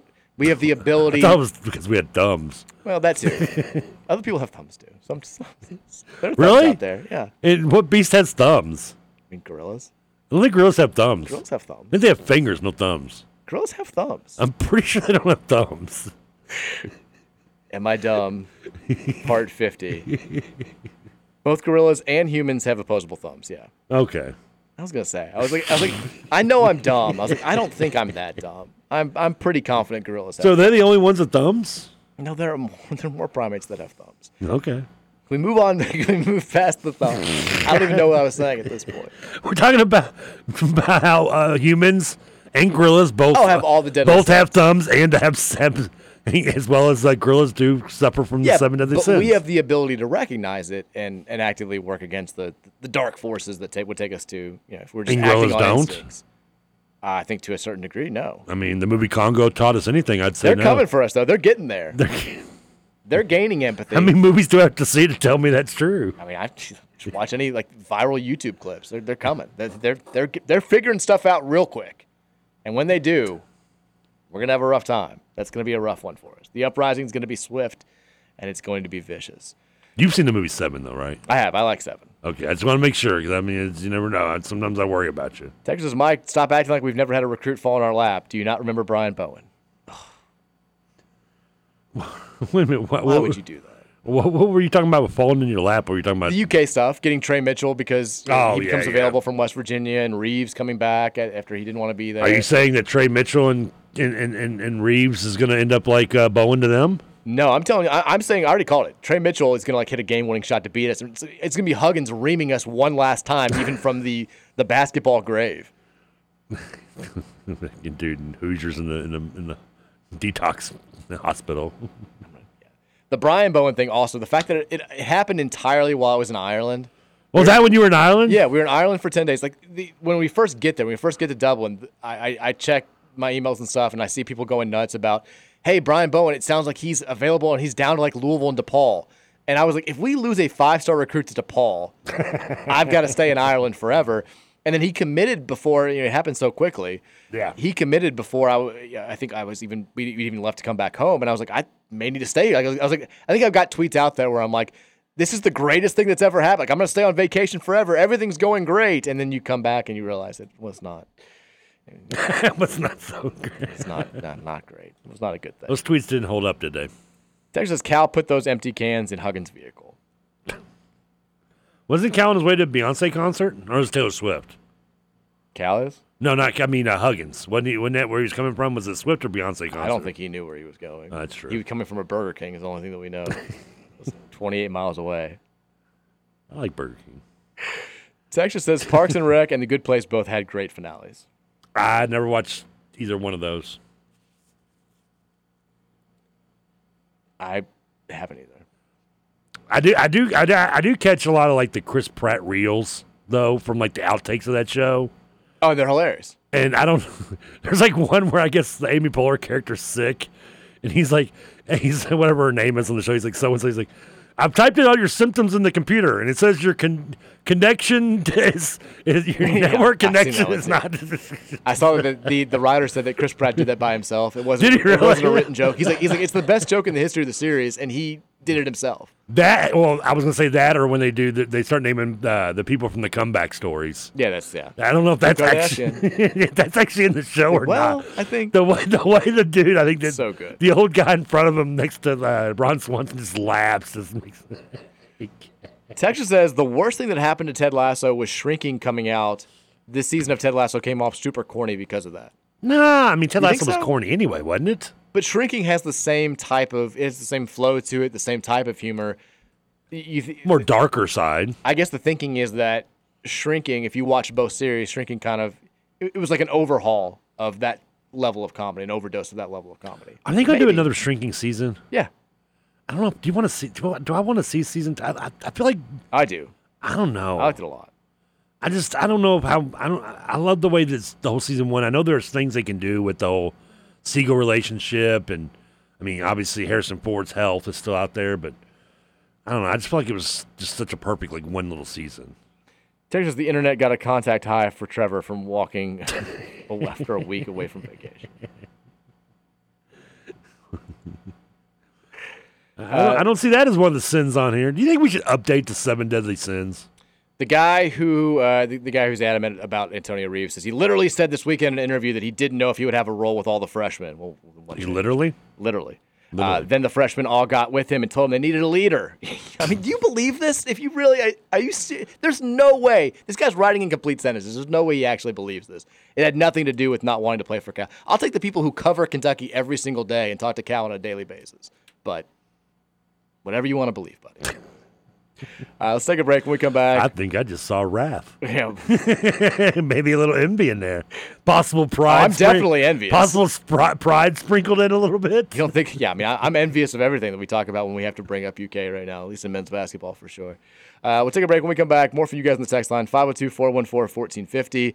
We'll also talk a little bit about this latest news on I guess we kind of talked about the Tyler Johnson thing already, but basketball coaches, college basketball coaches are complaining about the new schedule. They are being very upset about everything that's happening right now. We'll get to some of these quotes. And again, more from you guys. Keep it locked right here. 1450-96.1, The Big X.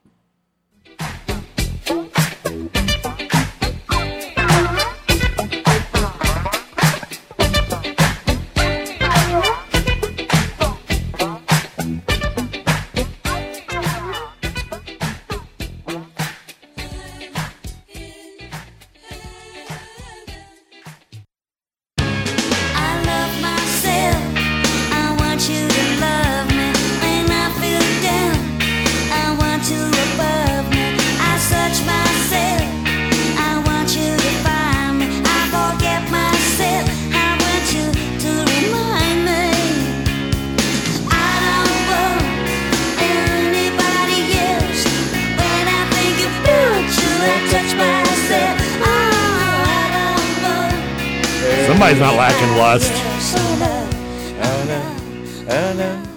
Are you ready for a? That's part of Virgin Records did this album. Say what? This album was put out on Virgin Records. Sometimes you just can't write these things, people. Are you ready for a new U of L football projection? At least when it comes to spreads. So hit me up. We had the guy from 24/7 Sports who had Louisville favored to win all 12 games, which people have just taken and run with. That came out right before I left from my vacation, right? That was a few weeks ago. Yeah, I think it was actually the week before, like 2 weeks before you left for vacation. Okay, I do remember going over, yeah. But now everyone's kind of referring to it as Louisville's favored to win every game this season. I'm like, they must go undefeated. It's one guy's system. It's not real life. VSiN, which has its own radio station, the big gambling site, they've come out with their own projections via their database expert Steve Markkanen. He's got Louisville favored in 8 of its 12 games this upcoming season. They've got the Pitt games to pick 'em. They have Louisville favored by 1 over UK. Suck it, Cats. Yeah, suck it. It'll be more than that one by the time it comes around, but it's okay. And they have Louisville as an underdog, straight underdog in 3 games. So you've got them favored to win 8, pushing against Pitt on the road, which I think is maybe a little bit generous right now, and then underdogs in 3 games. I believe looks like it's Notre Dame. Oh, that comes to mind automatically, right? Yes, at Miami. And NC State. And then at NC State. Yeah. I assume they would be road games, with the exception of, obviously, Notre Dame. Yeah. I'm fine with that. That seems, as much as I like us being favored in all 12 games, this feels more reasonable to me. I can't see us. And does he actually give the lines, or just says that we're not? It gives the lines. I'm trying to get loaded right now, but you broke the internet, so I can only see by a little quick write-up. But it's loading. It'll be ready by, I think, like 5:30. PS load letter. What? PS load letter. PC load letter. The bleep does that mean? I forgot how great that movie was watching it last night again. Oh, it's fantastic. That's why it was my senior quote. So many good things in that movie. I can tell you Buffalo's projected spreads if you want to hear that. Air Force? Any A or B school I can get you right now. Well, if Air Force is playing Cincinnati, I guarantee they're going to have one favorite game. I promise you that. If I had to take a guess, Alabama's a 12-point favorite at Kentucky. That's it? Yeah. The other guy, the guy that has his favorite all 12 games, has them as a 4-point favorite over Kentucky. And that's when I was like, okay, I want to believe this guy knows what he's talking about.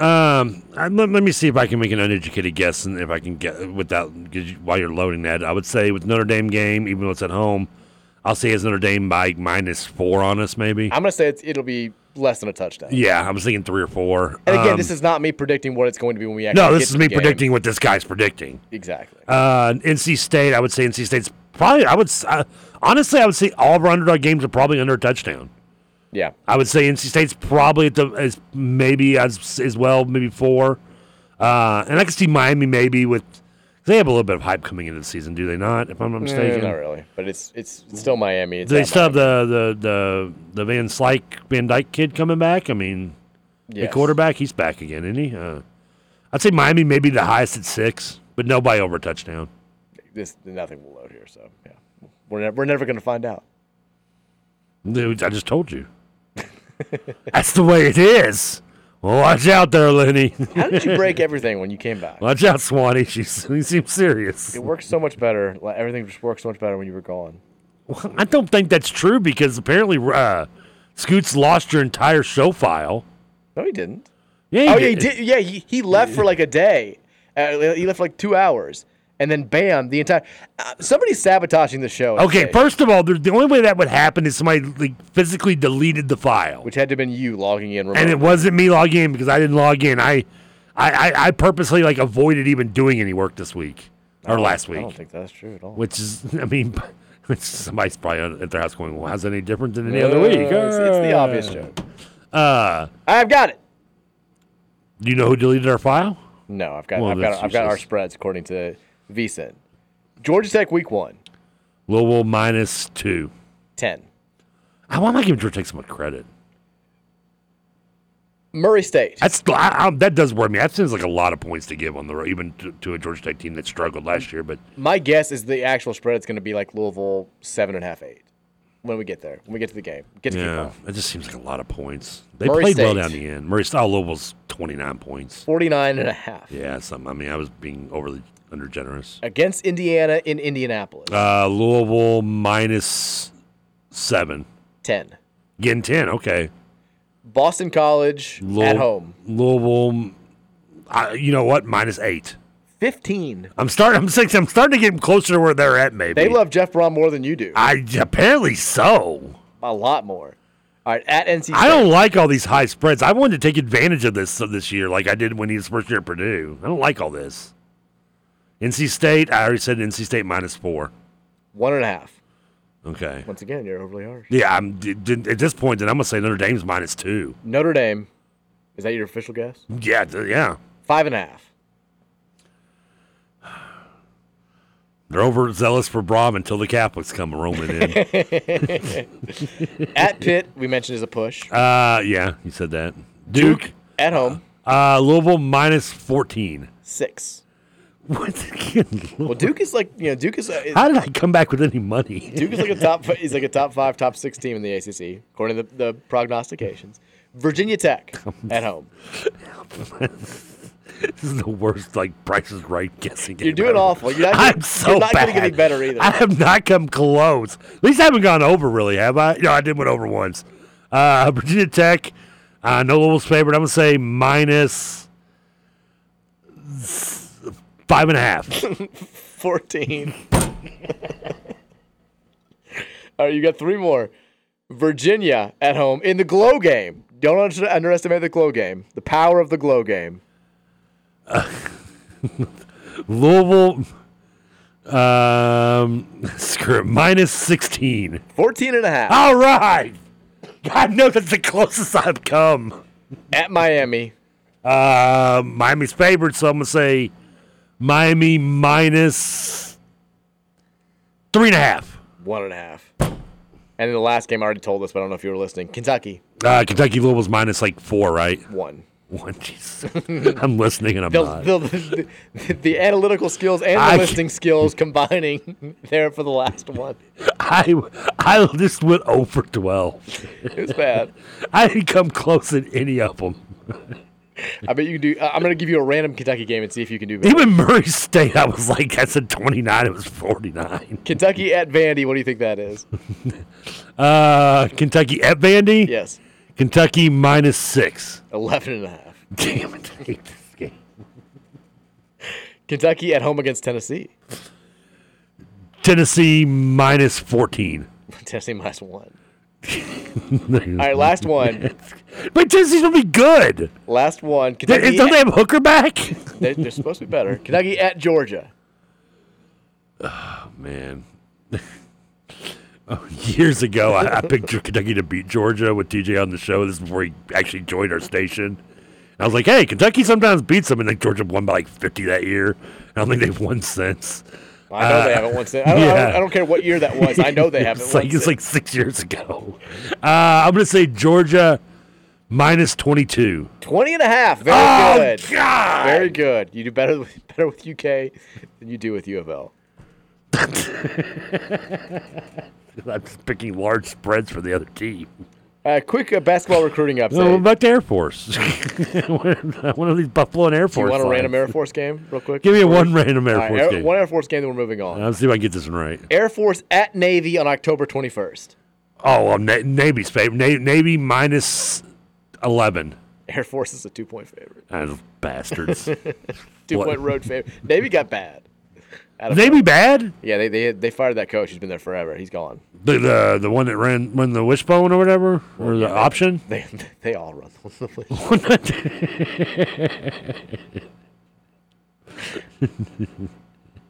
Yeah, that one. You know those military services. They all look alike. The guy Ken, whatever. He has the lengthy last name. I think he's Hawaiian.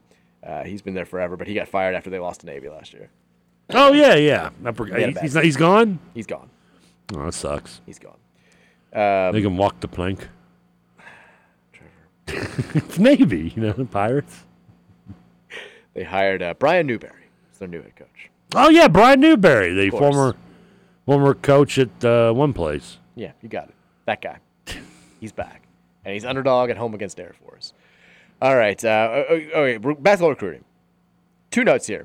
Boogie Fland, who's the #1 point guard in the country in the class of 2024, narrowed his list to 8 schools. He does not include Louisville. I don't think Louisville ever offered him a scholarship because they recruited him last fall.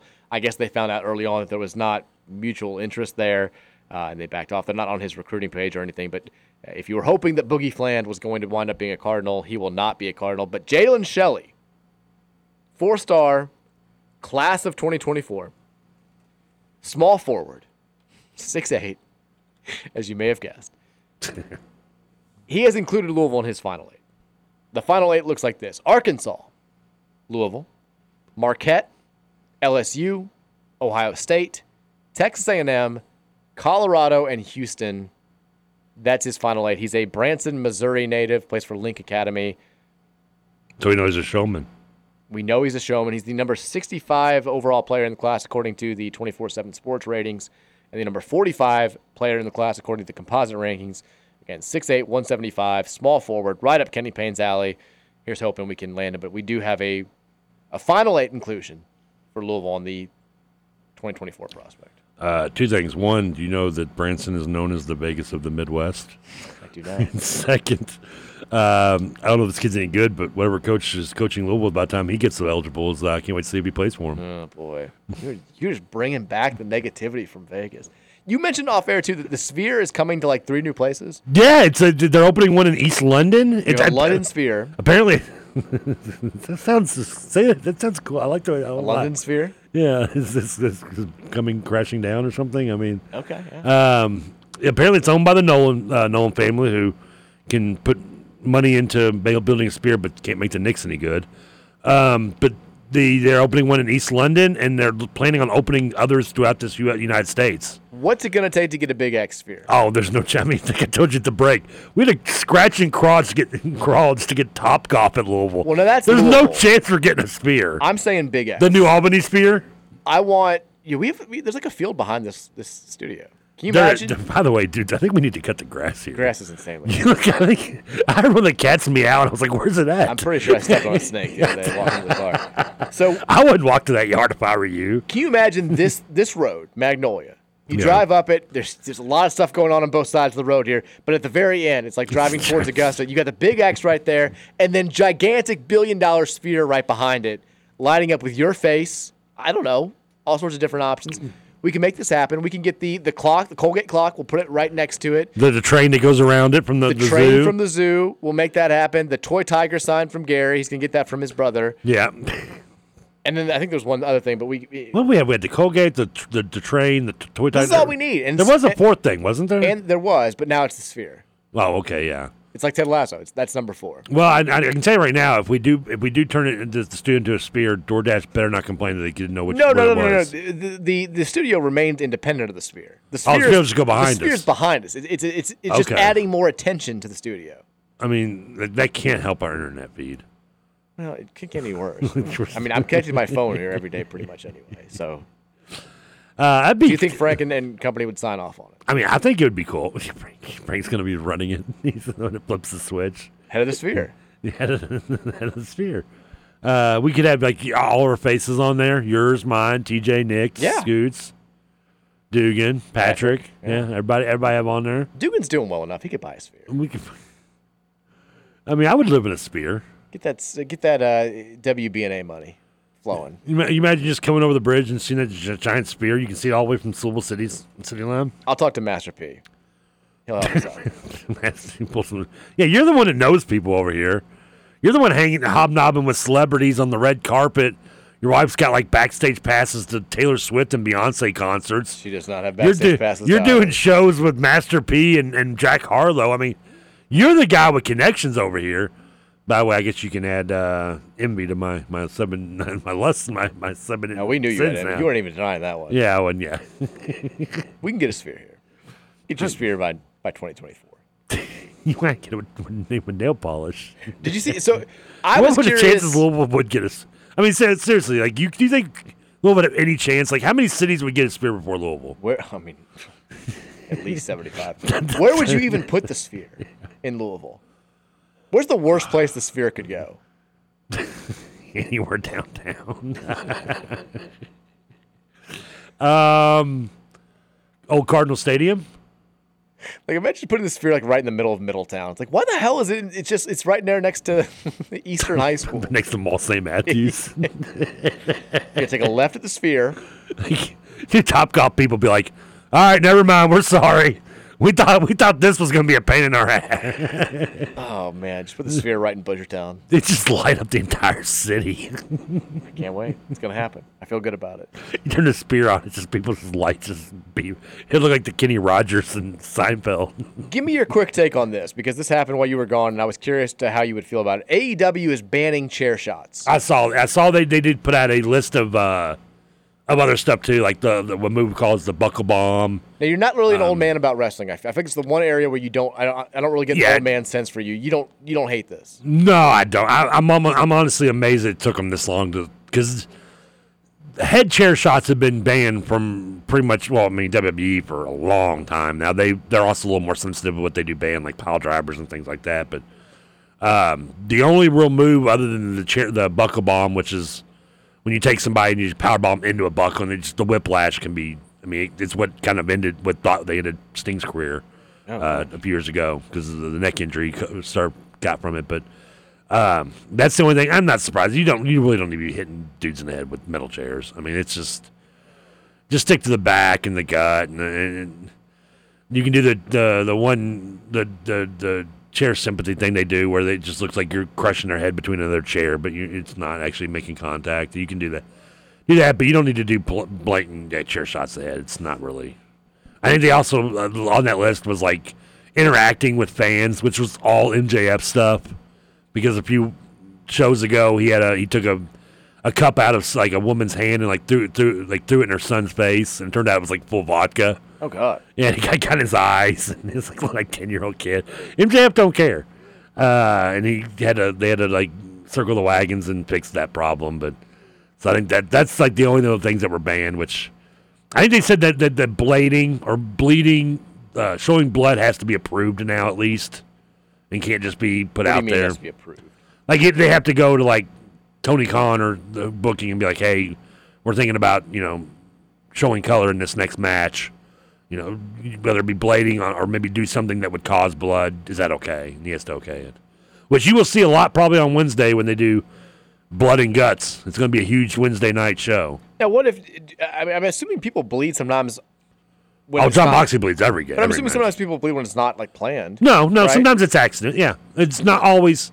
I'd say the odds of it being an accident are maybe 5% though. More often than not, there is a reason for it. Whether they used a blade or they purposely took had you elbow them right in the head or something just so you could cut it open. We have a new Louisville basketball mini highlight video here. Orange Cassidy had a match on Saturday against Lance Archer too, by the way. I'm assuming he won. He won by count out, amazingly. Oh. Kind of surprised, yeah. I don't know how I feel about He's won 28 straight matches now. This new... I'm ignoring you. This new U of L men's basketball, they put a little video out here. Okay. It features little Karan Davis. Okay. Rack Are we sure attack. that's who it is? Oh, yeah. All right. We got Trenton Flowers going to the basket for a jam. Brent Huntley Hatfield, baseline spin move for a layup. Shot by little Curtis Williams from the corner. Now, did they release this on the Twitter account? Yeah, it's the U of L men's basketball official Twitter account. Okay. I like this. I'm feeling good about it. Look, is that a Zan Payne put back layup? Oh, my God. I'm afraid to look this up. Aiden McCool's playing in the game. That's good. Of course he is. Why wouldn't he? This has been your U of L basketball summer update. That's all you're going to get. That's all we got today. Boom. A core four is too busy just dominating Kentucky.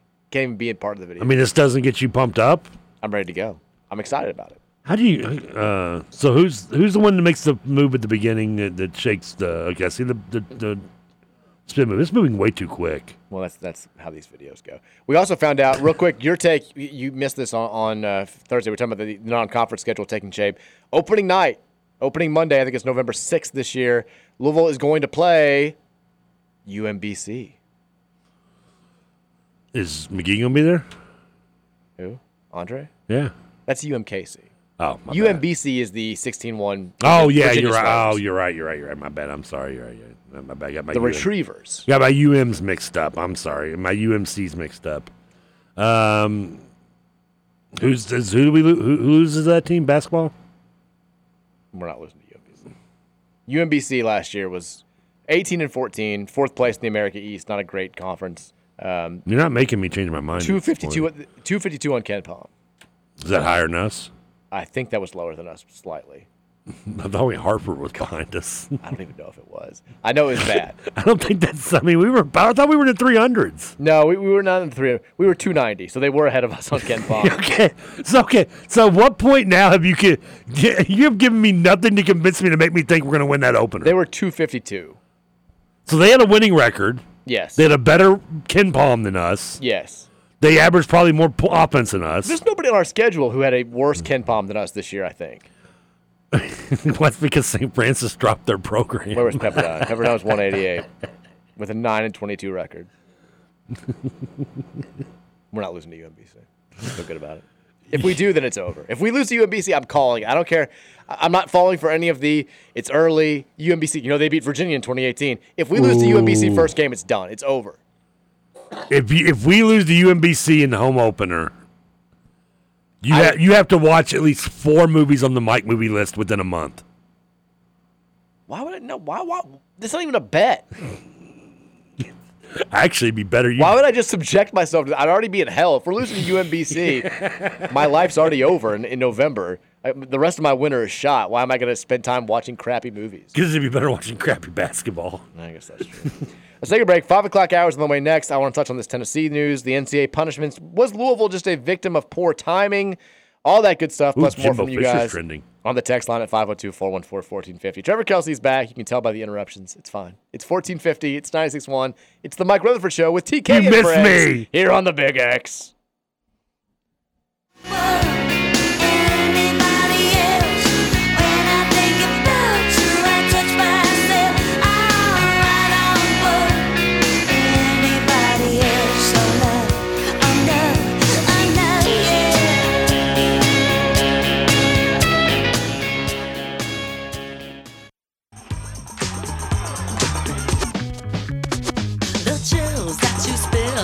back.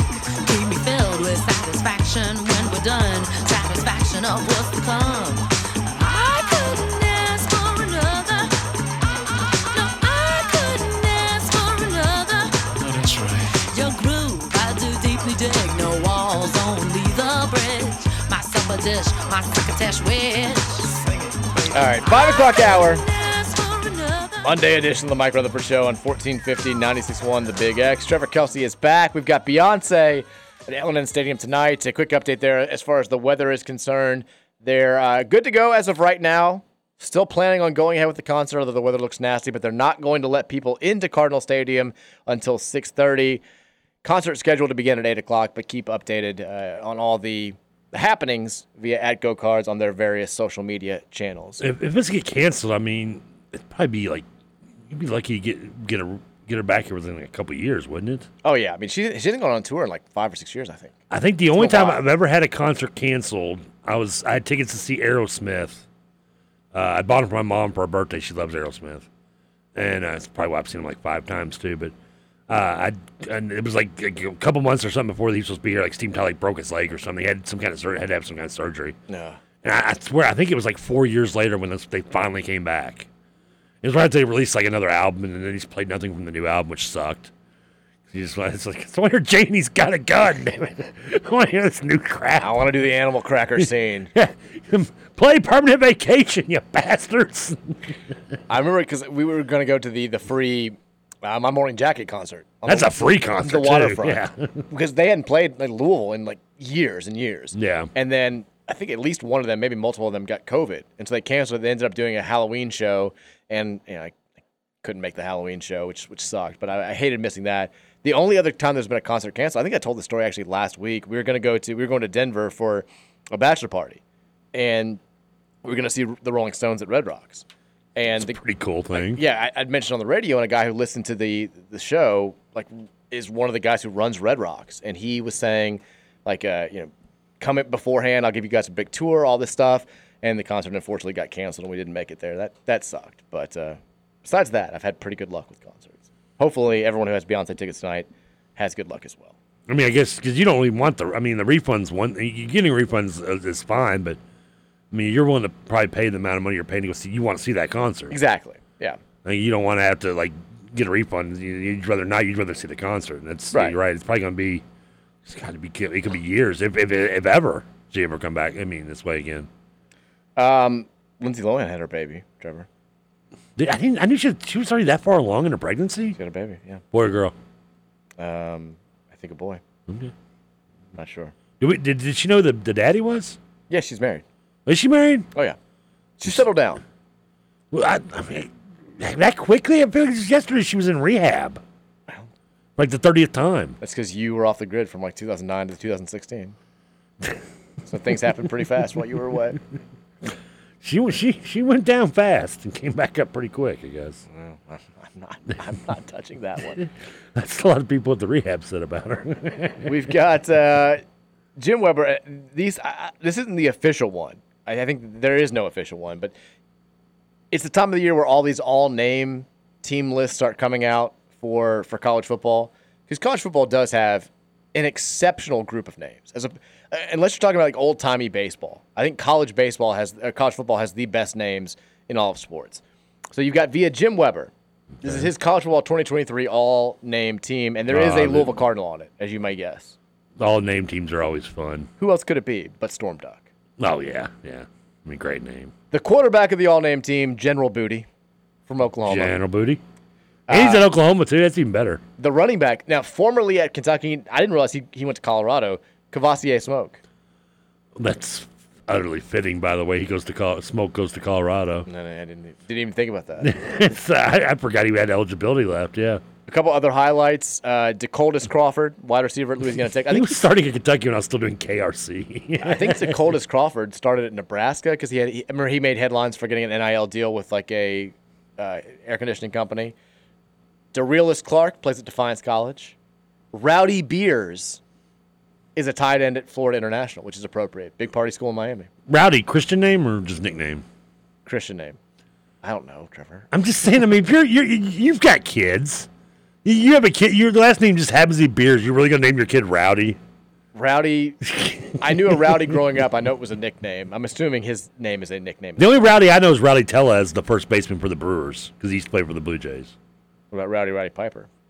That wasn't his real name, and that was. Thank you, Trevor. That was Roddy, not Rowdy. Oh, what? I always thought it was Rowdy. Roddy Piper. Well, that's not as fun. There was no W in there. What's Roddy? Of all the people to point out adding where letters don't be added to words, I'm actually playing that role now. I always thought it was Roddy Piper. Why does it say Roddy Piper in his Wikipedia? It was Roddy Piper, or is that the guy from Price is Right? It's Rowdy. Is it Rowdy? Yes, his Wikipedia, better known as Roddy Piper. Really, you're gonna trust Wikipedia now? Yes, his official bio says it was Rowdy. But that's not his Christian name. Well, no, it's a nickname. It's like Macho Man. I don't think Macho Man was his real name. No, it was Poffo. Roddy Piper. Thank you. I'm not crazy. Well, Randy was his real How do name, you not though. know this? I was just thinking it was Roddy. I guess I know this. Brain fart, I guess. I'm trying to find out what Rowdy Beers' Christian name is, but it doesn't say. Nice. The prep work on the FIU, the background work is not great on the FIU. But I mean, it's like Storm Duck is his real name. No, it's not. I thought Storm was his Christian name. No, we looked into it. It's not. I didn't look into it. You must have looked into it. We did, yeah. Of course I did. How do you do that without me? That's like perfectly up my alley. Well, you were on the air. We did it on the air. Are you sure I was here that day? I'm pretty confident. Who else is Look, on there? Cavassier's his real name. Is it? I'm almost positive. Tiger Shanks is an offensive lineman from UNLV. Okay, come on now. That guy just making stuff up. There's also a Rocky Beers who plays at Air Force. He's a tight end. Another tight end. Both tight ends, Rowdy and Rocky Beers. Are they brothers? They've got, and that might be real names. Got to be brothers. Are you saying yes? No. Parker, and reminder, this is his name, Titsworth from Ohio is an offensive lineman. That's just his last name. It's not even fair. I feel like there was another Beers that played professional sports somewhere. Probably. There's a Kentucky player on this list. Defensive lineman Octavius Oxendine. Not great. No. Fish McWilliams is a great name from UAB. He's defensive lineman. Does he play for Arizona? UAB. Fish McWilliams. It's just a great name. Pig Cage is a defensive back from UT San Antonio. Pig's got to be nickname. Dude Person, defensive back at Central Arkansas. There's a last name with Person? I've never heard that last name. Chuck Person? Oh, damn. You're right. Good call. Kool-Aid McKinstry. Good call. I had a brain fart on the Rifleman. And then little Uzi, his brother, Wesley. Yeah. Kool-Aid McKinstry. I'm assuming Kool-Aid's not his Christian name, but it's a great name. You don't know that. Maybe his parents. Could be.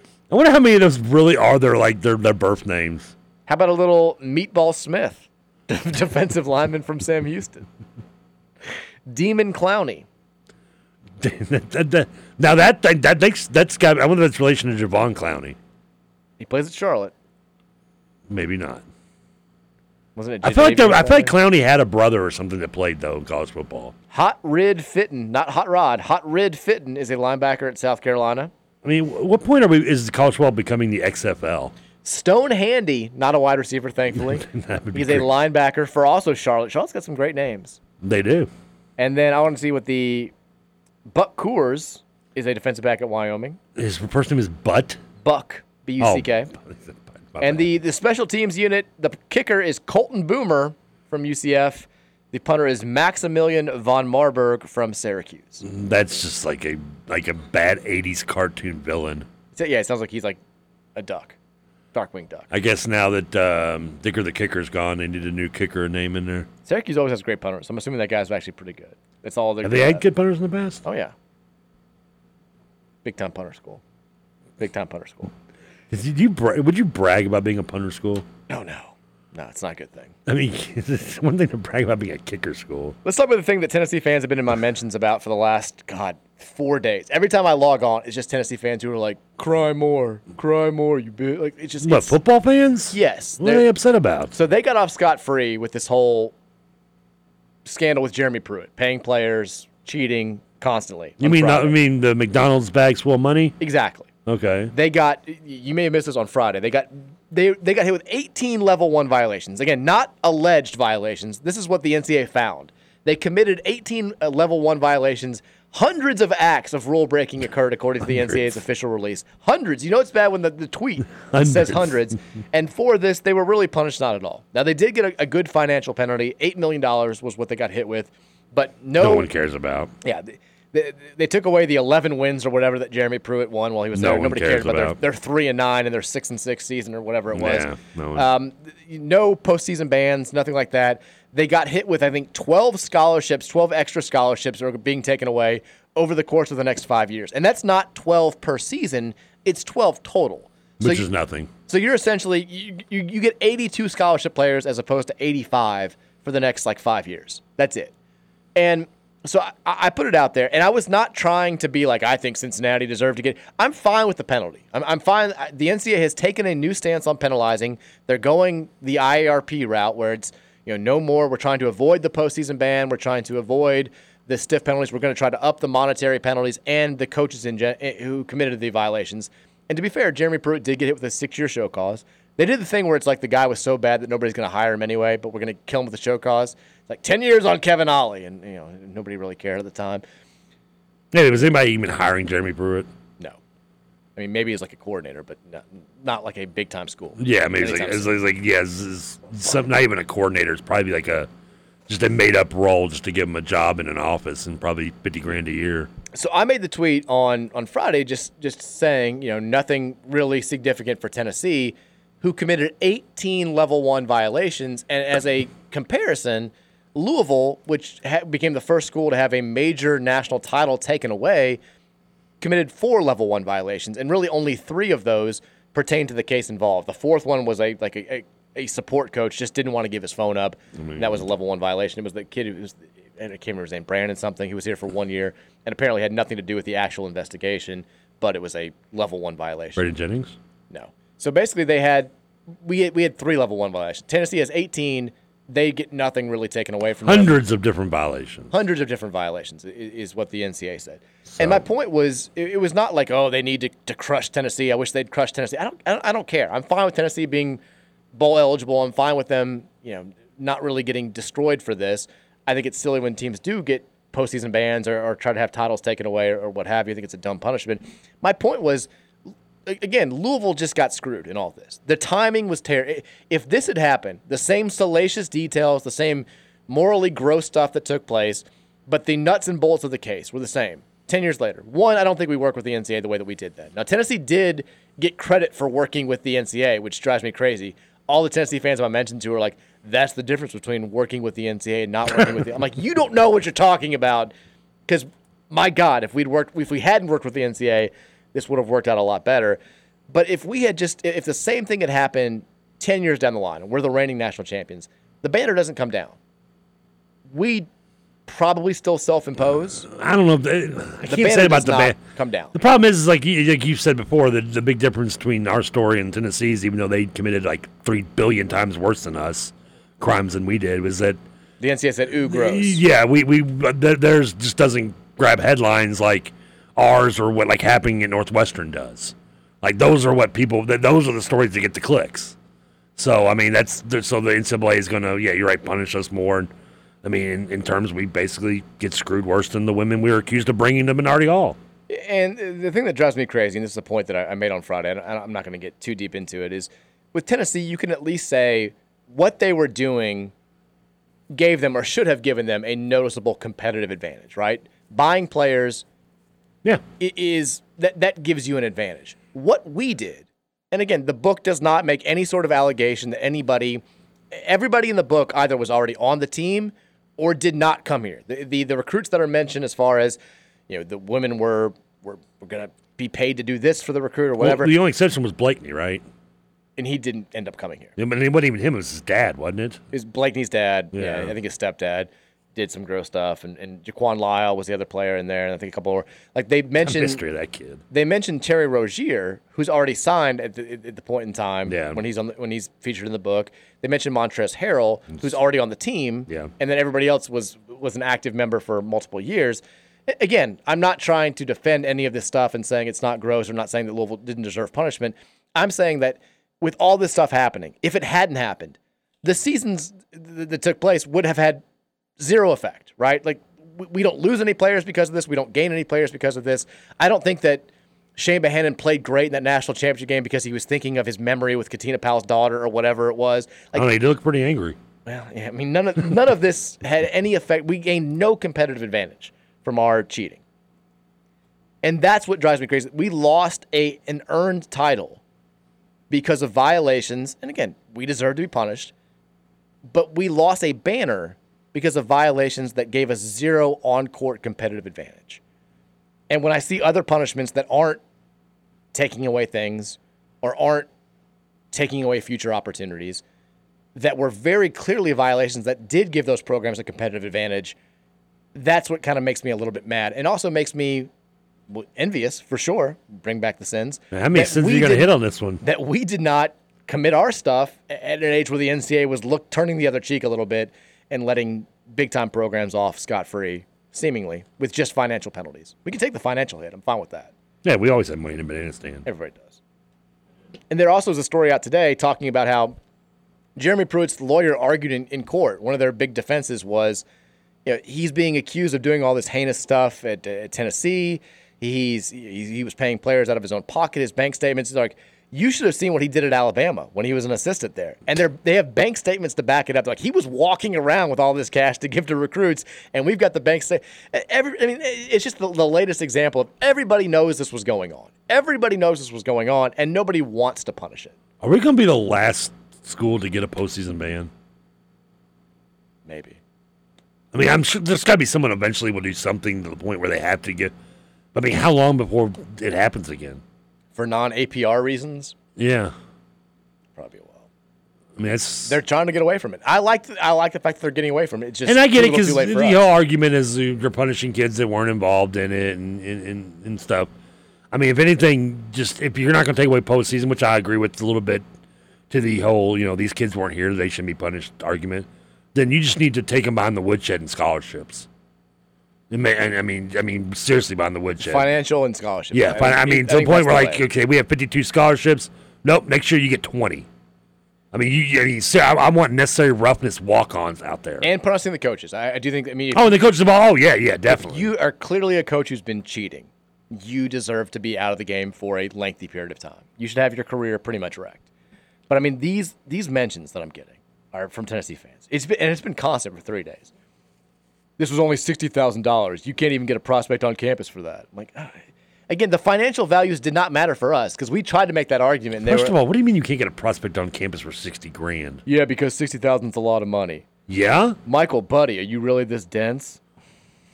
Then give me $60,000, dude. Did Louisville self-report and fire all those involved? Yeah. Yeah. Not initially. Well, in the end. We fired the people who did it. Tennessee didn't self-report. They just admitted guilt.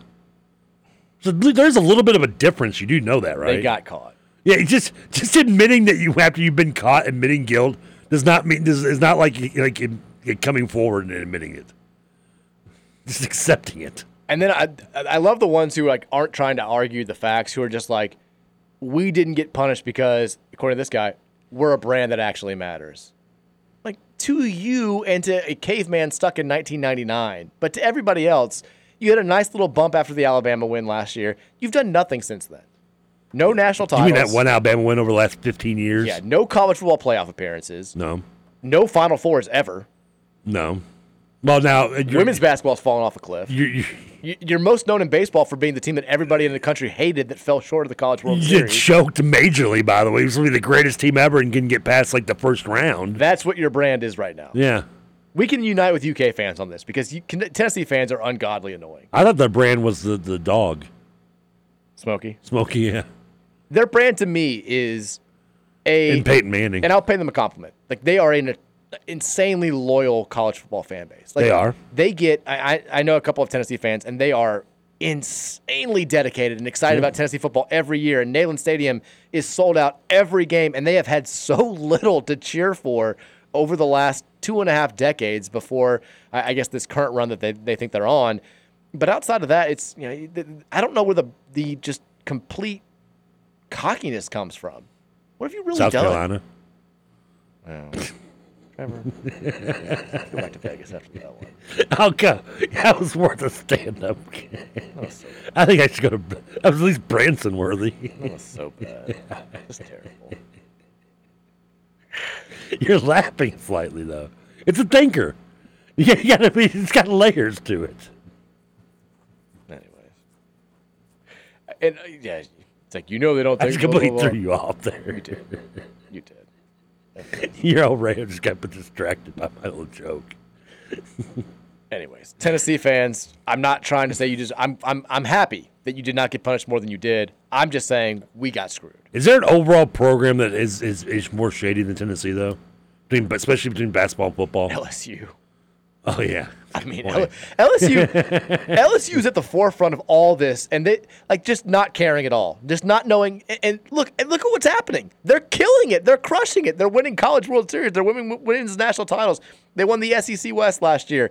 They're rolling in football again. They've just such a little hiccup. Basketball, we'll see what happens on the men's side. Matt McMahon, Murray State. He's starting to get players down there. They're just brazenly cheating and brazenly taking advantage of these new quote-unquote rules, and it's working for him. It's working for him. But I would say, when you think just straight cheating, LSU comes to my mind first.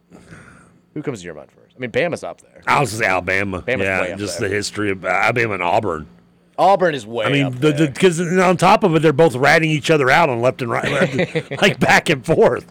Like Alabama's paying former Auburn players to come out, or vice versa. I mean, it's just like, and they're killing trees. I mean, it's the reason why it's a rivalry unlike any other.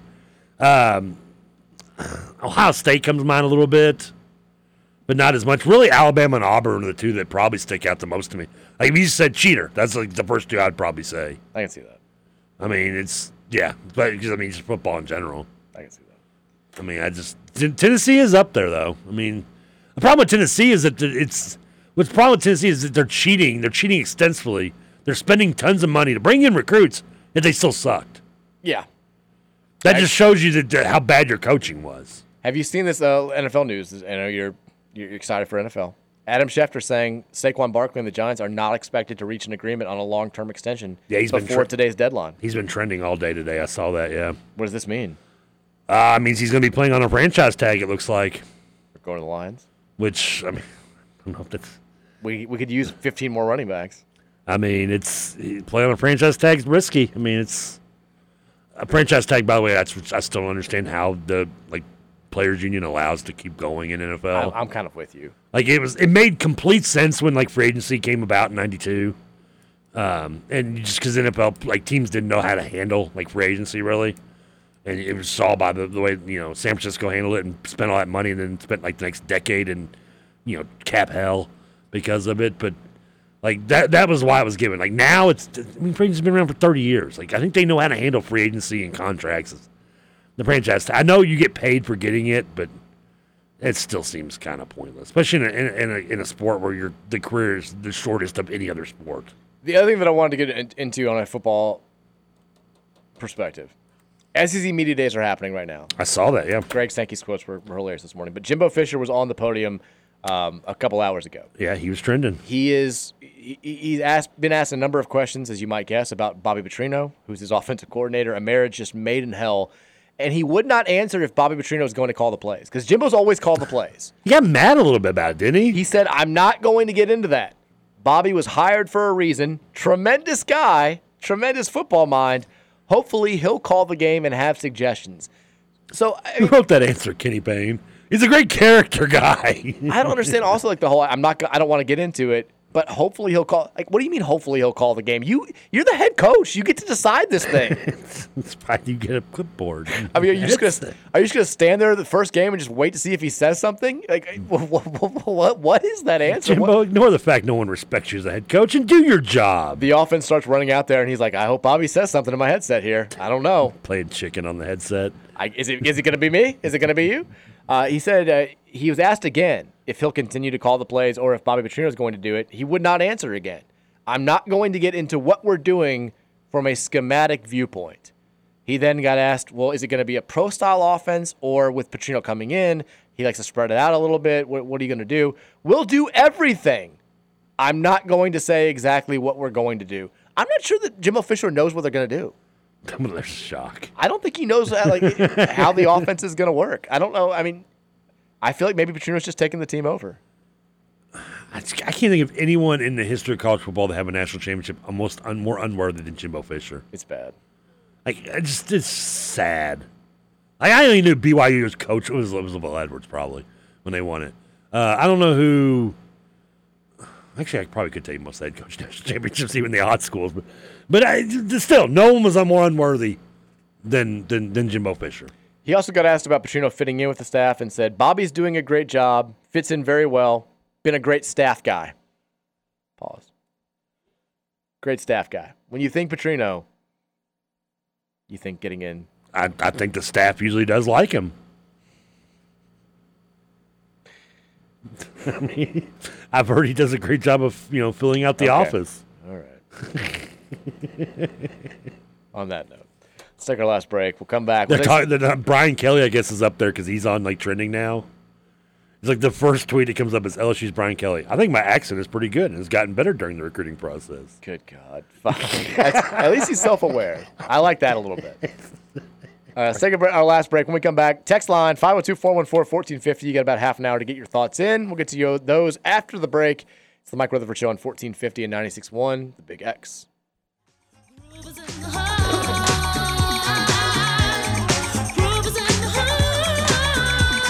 Astronomical.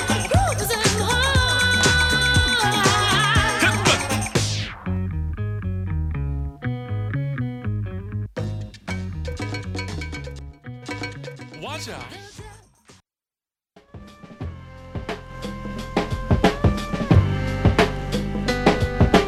Damn, it feels good to be a gangster.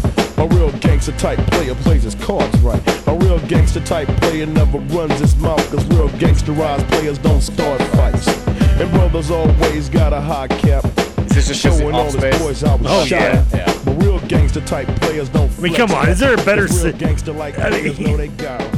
Who hasn't wanted to take out the copier and beat the crap out of it in their own copier in their own way? It's a good movie. Ghetto Boys are also great. Yeah, they are. One of them just died, I think, like this year. Really? I know the little person passed Wild away a few Wild years Bill, ago. I think his name and was. I think another one died this year. But Ghetto Boys are great. What was his name? Was it Wild Bill Hiccup or something? Yeah. Trevor, I've got good news for you. Okay, I'm always good for good news. It's been a good day for you. Bushwick Bill, that was it. Bushwick Bill. I knew it was something like that. Yeah. Both Sofia Vergara from How I Met Your the Modern Family. Modern Family, yeah. Which I'm almost finished watching through, and man, it's so weird when you. Okay, let's stay focused. Okay. Both she and Ariana Grande are now single again. Ooh. Sofia Vergara. And here I am without $1 million. Divorced after 7 years. Ariana Grande separated after 2 years of marriage with her husband. The pool is widening, my friend. The choices are becoming more abundant. Do I have to pick between the two, or no? It's just they're part of the giant ocean that is yours. That is mine? Yes. I mean, as a single man, thriving in life. It's weird with the Grande girl, because I remember like when me and my buddy and his kid was younger, he'd always watch like that Victoria show and sing her on They're So Young. Like, it's kind of weird. Like again, watching like, people on like Modern Family, some of the kids, like the daughters growing up and stuff. Yeah, I could be Eskimo Brothers with Al Bundy. Was Ariana Grande wasn't like a Disney girl, was she? Yeah, she was on the Victoria show. Are you sure? Oh yeah. Are you sure you're not thinking of Selena Gomez? No. I know. Yeah, because it's. I woke up. He used to watch the show. Like I'd fall asleep on the couch while he's watching it. I'd watch him during the day sometimes. I don't think you're thinking of the same. No, yeah, she was. She was on the show with Victoria. Victorious? Yeah. Oh, okay. Yeah, Victoria something. I don't know her name. Victoria. Yeah, she was on there because there's the first time I ever saw her. I woke up. He's watching an episode. My buddy's kid Max. This is 13 years ago, and like she's like in like cut off jeans, a tank top, and like getting hit with water guns.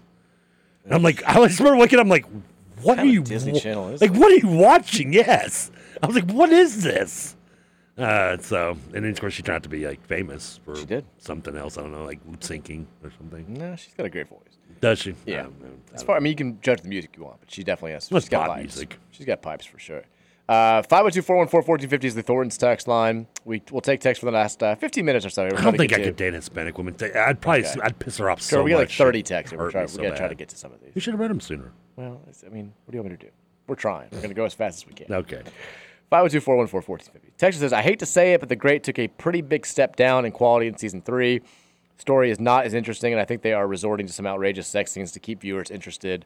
All style, no substance. Well, I hate to hear that. I like the first 10 minutes that I saw of season 3. I liked. But What season are we talking about? The Great. I've never heard of it.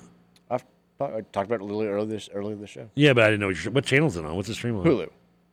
Okay. I don't think you'd like it.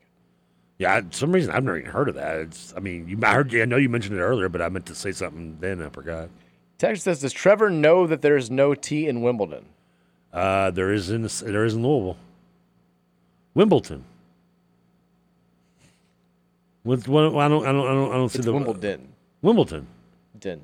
Wimbledon. I know. That's what I'm saying. Okay. No T. It's a D. I don't get what you're saying. No. The text says the NCAA did not give us a ban. It was self-imposed, right? It was, but the NCAA also said in its ruling, they basically said we would have given you a ban if you hadn't done it yourself. So we view your punishment as it sufficed. So officially we didn't get banned. So who would have been the last official ban by the NCAA for postseason? They've banned somebody since then, I think. I feel like I've written about this every year in the little championship week primer. I know some teams have been banned. Georgia Tech got banned. Remember they appealed it and they ended up not winning. They got banned like 2 years. It was the COVID year, 2020. And also Oklahoma State remember they got banned. Oh yeah, for the Cunningham stuff, and that was they ended up having a pretty good team. But so we basically, I feel like neither one of them. Well, Georgia Tech wasn't making the tournament anyway. I thought. No, they weren't. I thought they did a Syracuse. Oklahoma State was they were in the mix. I thought Oklahoma State did the Syracuse thing where they're like, we're just going to ban ourselves because we're having a losing record. No, they fought it tooth and nail, and they kind of got screwed. They got a crap ruling because that was when the NCAA started all their lenient punishments, and they drilled Oklahoma State for seemingly no reason. But basically, us self-imposing the ban that took away the 2016 NCAA tournament, it essentially gave us the 2017 NCAA tournament, which may have seemed like a good move at the time because we were a 2 seed, but of course we got upset in the second round. So basically, we took away Damian Lee and Trey Lewis's postseason for a win over Jacksonville State, which feels wrong, but whatever. Texas, I haven't watched tennis in forever. I heard it was a good match. I watched the encore last night on ESPN. It lived up to the billing. It was fantastic. Even if you don't care about tennis that much, it was pretty unreal. Texas says, now that Trevor is back, I can finally abandon serious sports talk. So more underrated movie, Serial Mom or Don't Tell Mom the Babysitter's Dead. Oh, that's an underrated movie. I've never seen Serial Mom. I've seen. Serial Mom. I've actually never seen. I know it. That's the. But Don't Tell Mom Babysitter's Dead's very underrated. I was a big fan of that movie. Dishes are done, man. I mean, that's not the concept of a woman leaving her kids alone for 2 months to go to Australia, leaving money with the old woman babysitter who then dies, and then the oldest 17-year-old daughter convinces a fashion company that she is a college graduate in upper management and gets a job there and fakes her way through it. Texture says we'll know Tyler isn't making it when Kenny publicly brings Karan Davis over to the high character group. So that'll be when Karan gets promoted, when he gets the high character treatment, that's when we know that Tyler, it's done. We've given up on it. Oh, the Sophia girl I know the guy she was dating. That's the dude from How I Met Your Mother. Texture says KP's comment at the season ticket event last week pissed folks off all over again. He said going 15-50 and having good kids in the community with good grades is a win, and repeated the, quote, have too successful in the programs in the state with UK crap. He said it at his first press conference. Ugh. Ugh. I agree with the ugh. They've had more of those season ticket events. They're doing those which I kind of like the idea. He wants it to be more intimate. He wants the fans to have a chance to interact with the players, take pictures, get autographs. So they're having a bunch of different little season ticket holder events at the Kieber Center. I like the idea, but yeah, those comments. If we go 15 and 17 this year, and we have great kids that have great grades, that's the second part of that is wonderful. The first part of that is not enough for him to deserve a third year. I'm sorry. 15 wins? 15 wins. No. You can't have 19 wins over the course. You can't have not. I mean, 20 games is not the standard for the program. Winning 20 games. If you can't do it over 2 years combined, you're not the guy. I'm sorry, you're not. It should not be a hot take. Just a bland agree. I would agree with you, bland. I think there could be some ins and outs and twists and turns of a 15-win season that could convince me differently at some Trevor, point. you've been saying he used to go to the NCAA tournament or you're not going to budge for like the last year. Yeah, it's not that black and white. What if there's injuries and stuff? But that's what you've said. I know. Well, I pretty much want. And now you're saying 15 and 17. I could talk myself into it. With the right circumstances, maybe. That's a total 180 from everything that you have said. I don't expect it to happen, though. I don't even expect to have those circumstances come about. Oh, I do. I think we'll be right in that ballpark. I don't. I think we'll win 7 games again. No, I don't think. No. I think we're gonna win. We're gonna be lucky to win 10 games. So, I don't even think I'm gonna have to have this conversation with myself and show the hypocrisy of my statement. I don't think we'll be that bad. If we are, then there's no debating anything. The only debate is whether he finishes the year or not. Yeah. Texas, it feels like this staff just offered Johnson to shut the fans up. It also feels like KP is just too set in his ways, out of touch with today's game, and a terrible hire. I don't think we were joking about that. Like I don't think that they offered Tyler Johnson just to appease. I don't either. I don't think that they hear the noise as much. I think Nolan does. I think Nolan's online and he hears what's going on. I don't think Kenny Payne cares. Like I don't think he could care less about what the fans are saying as far as like criticism or you need to do this or do that. If he did, I think we would have seen more reactionary stuff last season during the year. I don't think he's even on his radar at all. After hearing what you said with the Rothstein interview, though, I do lean more towards Kenny Payne may be just lost in the past. Text says, Trev, it's great to have you back. Hey, thanks. Of all the Rutherford show combinations, Rutherford with Trevor on the side mic is the best one. Thank you. Suck it, Scoots. Texter can't believe that somebody said Trevor's not greedy. I'm not greedy. I don't think I am. Texas, after visiting Vegas, is Trevor's mom still the most recent person in the house to get laid? That was in the house. You don't have to answer that. Thank you. Texas, welcome back, TK. Scoots may be able to fix a broken internet and properly pronounce people's names, but he could never replace you. I mean, how do we know did he? I mean, can we confirm he pronounced everyone's name? Yeah, he's pretty good. Scoot says, do either of you know what UMBC stands for? Of course. Do you? I know what it stands for.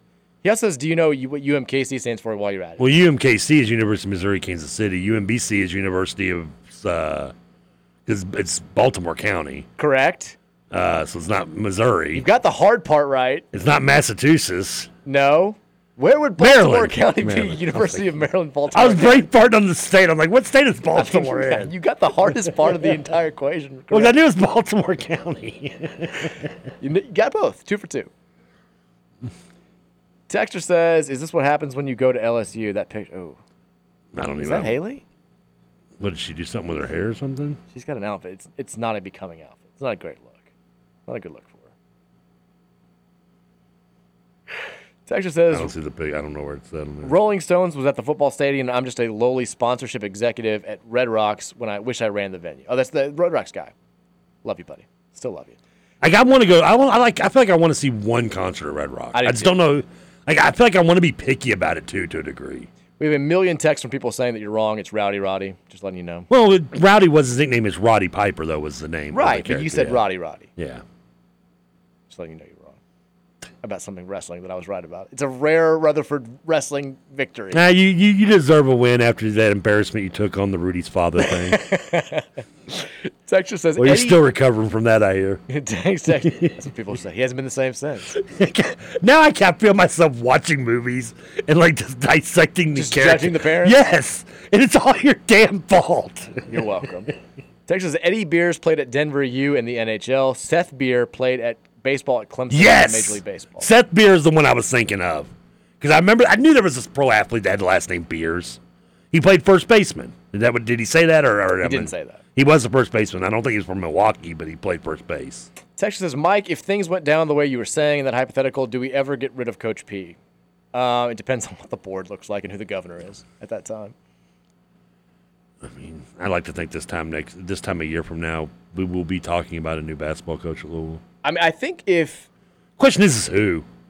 That's the whole miss. Even now, I can't even start. Here's the question with the whole thing, and because remember it was the FBI deal, and I get at the time I'm like you got to get rid of him. It's multiple scandals on top of each other. They're gonna kill us. If you don't fire Rick Pitino, they're gonna just destroy the program. I think we now know that if U of L had kept Rick Pitino throughout all that, we still would not have gotten destroyed by the NCAA, right? Yeah. Because everybody else kept their coaches who were caught on tape. I mean, who had far less violations. Now you can say he was down at the bottom of the pecking order. And our violations in this deal, in the FBI deal, were significantly less than just about everybody else who was involved outside of NC State. Head coaches, NC assistants all took the Pitino's involvement was clearly less than all the other head coaches. What separated us, of course, was we were on probation. We had the other scandal. But if you had gone to the powers that be in the fall of 2017 and said, look, I know this looks bad. When all's said and done, the IRP is going to give us nothing. We're not going to get hit at all. Rick Pitino will be allowed to go on business as usual. Bill Self's going to be fine. Jim Larrañaga's going to be fine. If LSU had kept Will Wade, he probably would have been fine. He's punished for he's coaching right now. He's suspended for 10 games this season. Mm-hmm. I wonder if wait till the tournament for some reason to fire him. I mean, I wonder if they would have acted at that point. I mean, we know if Tom Jurich hadn't been fired, he wouldn't have fired Rick. But I do wonder. I mean, if we have Rick, we still have Jurich, right? Yeah, I think pretty clearly. Because I can't think of whoever. If we'd fired Tom, I can't imagine whoever come in would have kept. But I wonder if you tell the board and the president at that time, hey, look, when all's said and done here, I'm from the future. I can tell you, we're not getting any punishments out of this whole thing. Do you still fire him? Is it just perception? I mean, they may have, but I think the fan base would not have wanted it. I wouldn't have. Text says, Mike, they are Tennessee fans. If you were expecting any sort of rational thought, you're going to be disappointed. Yeah. Text says, when I think of cheating, I think Vince Marrow. Did Vince Marrow cheat? I don't think it's cheating with him, do I? Should I? Depends on where you stand. Yeah. Text says, sounds like another 7-5 season for Texas A&M. Jimbo, Bobby, Durkin, and Adazio is going to be great reality TV. Oh, there should absolutely be cameras following that team 24/7. They have the Maryland coach Durkin there too? Yeah. Didn't he the one that got in trouble for beating people up and stuff? Well, he had a player die. I thought that was Brian Kelly. He did too. Well, the SEC's really not very good. Brian Kelly had a student assistant. Yeah, that was the windstorm thing. Durkin right? had a player die. Yeah, that was at Maryland. Okay, I knew he had an issue with a player. I didn't remember being deaf. I thought it was beating him up. Text says, Mike, let's get to some text. Trevor, I don't think I could date a Mexican woman. I don't think I could. Welcome back, Trevor. The temp, because I know I'd piss her off, and I mean, I'm just getting beat up. Scoot says, wow, welcome back, TK. You just blew my mind. God knows what I said. No, he's impressed by. You didn't even remember. It was 5 minutes ago. You got both his what does UMBC and UMKC stand for? Oh yeah. So he may be able to fix streams, but he can't get acronyms like Trevor. No, bring it. I can do them all. Texas says those football players you named reminded me of 9F, the Key and Peele sketch, where they're doing the NFL intros of the players where they went to college. Yeah, I think that's. See it. I never watched the. Oh, you never watched that sketch though? It still went viral. Viral. That show was I was too old for that when the show came out. Murgatroyd Skittle. They had one of them was from Louisville back. Really? In the skit. I think they actually have on the graphic. They've got pictures of Key and Peele doing the sketch. Texas, I can't believe you all were naming schools associated with scandals and left out the three most obvious: UNLV, Baylor, and Memphis. I mean, Baylor, yeah, definitely. I think Memphis for sure. UNLV's that's been 30 years. UNLV's been a long time, which is why I hate the fact that we have this stigma. I feel like for an entire generation, they're going to grow up looking at us the same way that I grew up looking at UNLV.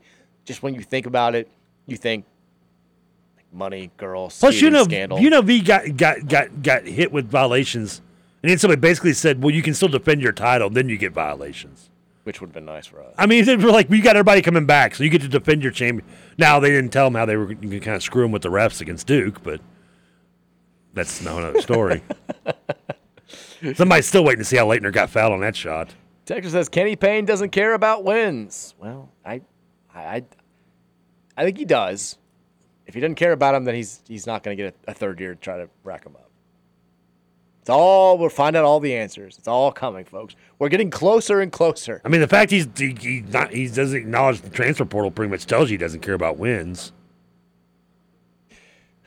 Man, you just came back insanely jaded on U of L basketball. I mean, and yet also saying like if they win 15 games now, all of a sudden you're cool with it. The fact is, I don't think they're going to win 15 games. What does Vegas do to you?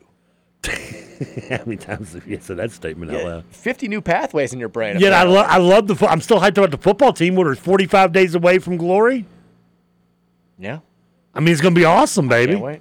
Texas is Trevor down for the TK Recreates Famous Louisville Plays series. It's a working. Okay, so we had somebody suggest this last week. I think it's a brilliant idea. Okay. Instead of people did Trevor Tries It back in the day. Yeah. And there was a contest with Trevor.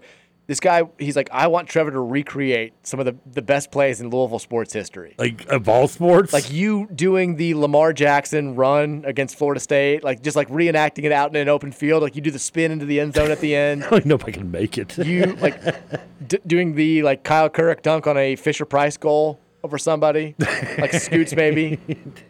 As long as I don't have to like jump per se. Well, you're gonna have to jump a little bit. I mean, can't we just use special effects? You're gonna have to. Well, maybe. What else would be on there? Like the pitcher who went they did the celebration after he struck out in Vanderbilt in the College World Series. Yeah, the Luke Smith. I can't remember his name. Yeah, just scream "F you." He does. He does. Oh, with the arms up. Bleep you. Sleep you. Legend. There's got to be like other basketball ones, right? Shane Bohannon dunk against DePaul. Little knee to the chest. Dunk on top of you, and then you have Scooch yelling, "I climb Mount Everest." Yeah. Luke Hancock 3 threes from those. I think the most accurate one will be spots. when Troy Jackson fell on that poor kid from Northern Kentucky. I think it was. I just remember thinking to myself, that kid did not deserve this. You could do the Escalade behind the back dribble and miss the layup, though. You could make that play happen. All right, we got to get out of here tonight. Reds Giants. Halloween Town is in town. The Giants own us. I still am just. The Giants are known as Halloween Town? That's what I call them. I always have. They're Halloween Town. They dominate October because they're Halloween colors. Is that what it is? Oh, okay. The Giants have ruined everything good we've ever had in baseball, at least in my lifetime as a Reds fan. Real quick, did you know the Mets are pinstripe? Their uniform and color scheme was based on the Giants and Dodgers who left. I didn't know that. Yeah, they took the orange from the Giants, the blue from the Dodgers, and the pinstripes from the Yankees. We got Logan Webb tonight pitching for the Giants. He's a beast. Brandon Williamson pitching for the Reds. He shut us out. We've got the new look Reds lineup. We'll see how that goes. Giants are a road favorite here to hand the Reds their 5th straight loss. TK, does the streak end tonight? Do the Reds get back to playing fun and good baseball? Logan Webb's a beast. He pitched a shutout on us over the weekend. I saw when we played him. I'm going to say Giants win this game 5-1. You also got no hit while you were gone. Yeah, combo by the Tigers. They would count. I'm sorry, if you get no hit by multiple pitchers, I don't even count it as being a no hitter. You got no hit, and my buddy got fired from the Yankees while you were gone. No, I was actually in a hotel room where I was half asleep, and my buddy had ESPN on, and that came on, and I heard it the last second. I was like, did he just say what I thought? I got freaked out for a second. I was like, Dylan got fired? I'm like, I felt so bad. I wanted to call you. It was rough. He was in town. I think they just left to go back to Florida, but he had a. Tell me that wasn't what's when you hire nothing but family and best friends? We brought Sean nepotism. Yeah. His BFF. Yeah, tell me that wasn't nepotism. Yeah, Dylan got screwed. I think the Giants win tonight. I think the Reds win tomorrow, and then the Giants probably end up winning the series. I'll be like you're constipated agree and say, tomorrow. I want to say something else. I think the Giants get the win tonight. I hope I'm wrong. Everyone enjoy your Monday evening. Go Beyonce if you're headed out there. Stay safe. 6:30. Going to open. Have a fantastic Monday. We'll see you guys back here at 3 o'clock. I forgot to close the song out. Go Cards. Go Cards. Go Beyonce. Damn, it feels good to be a gangster. Go Reds.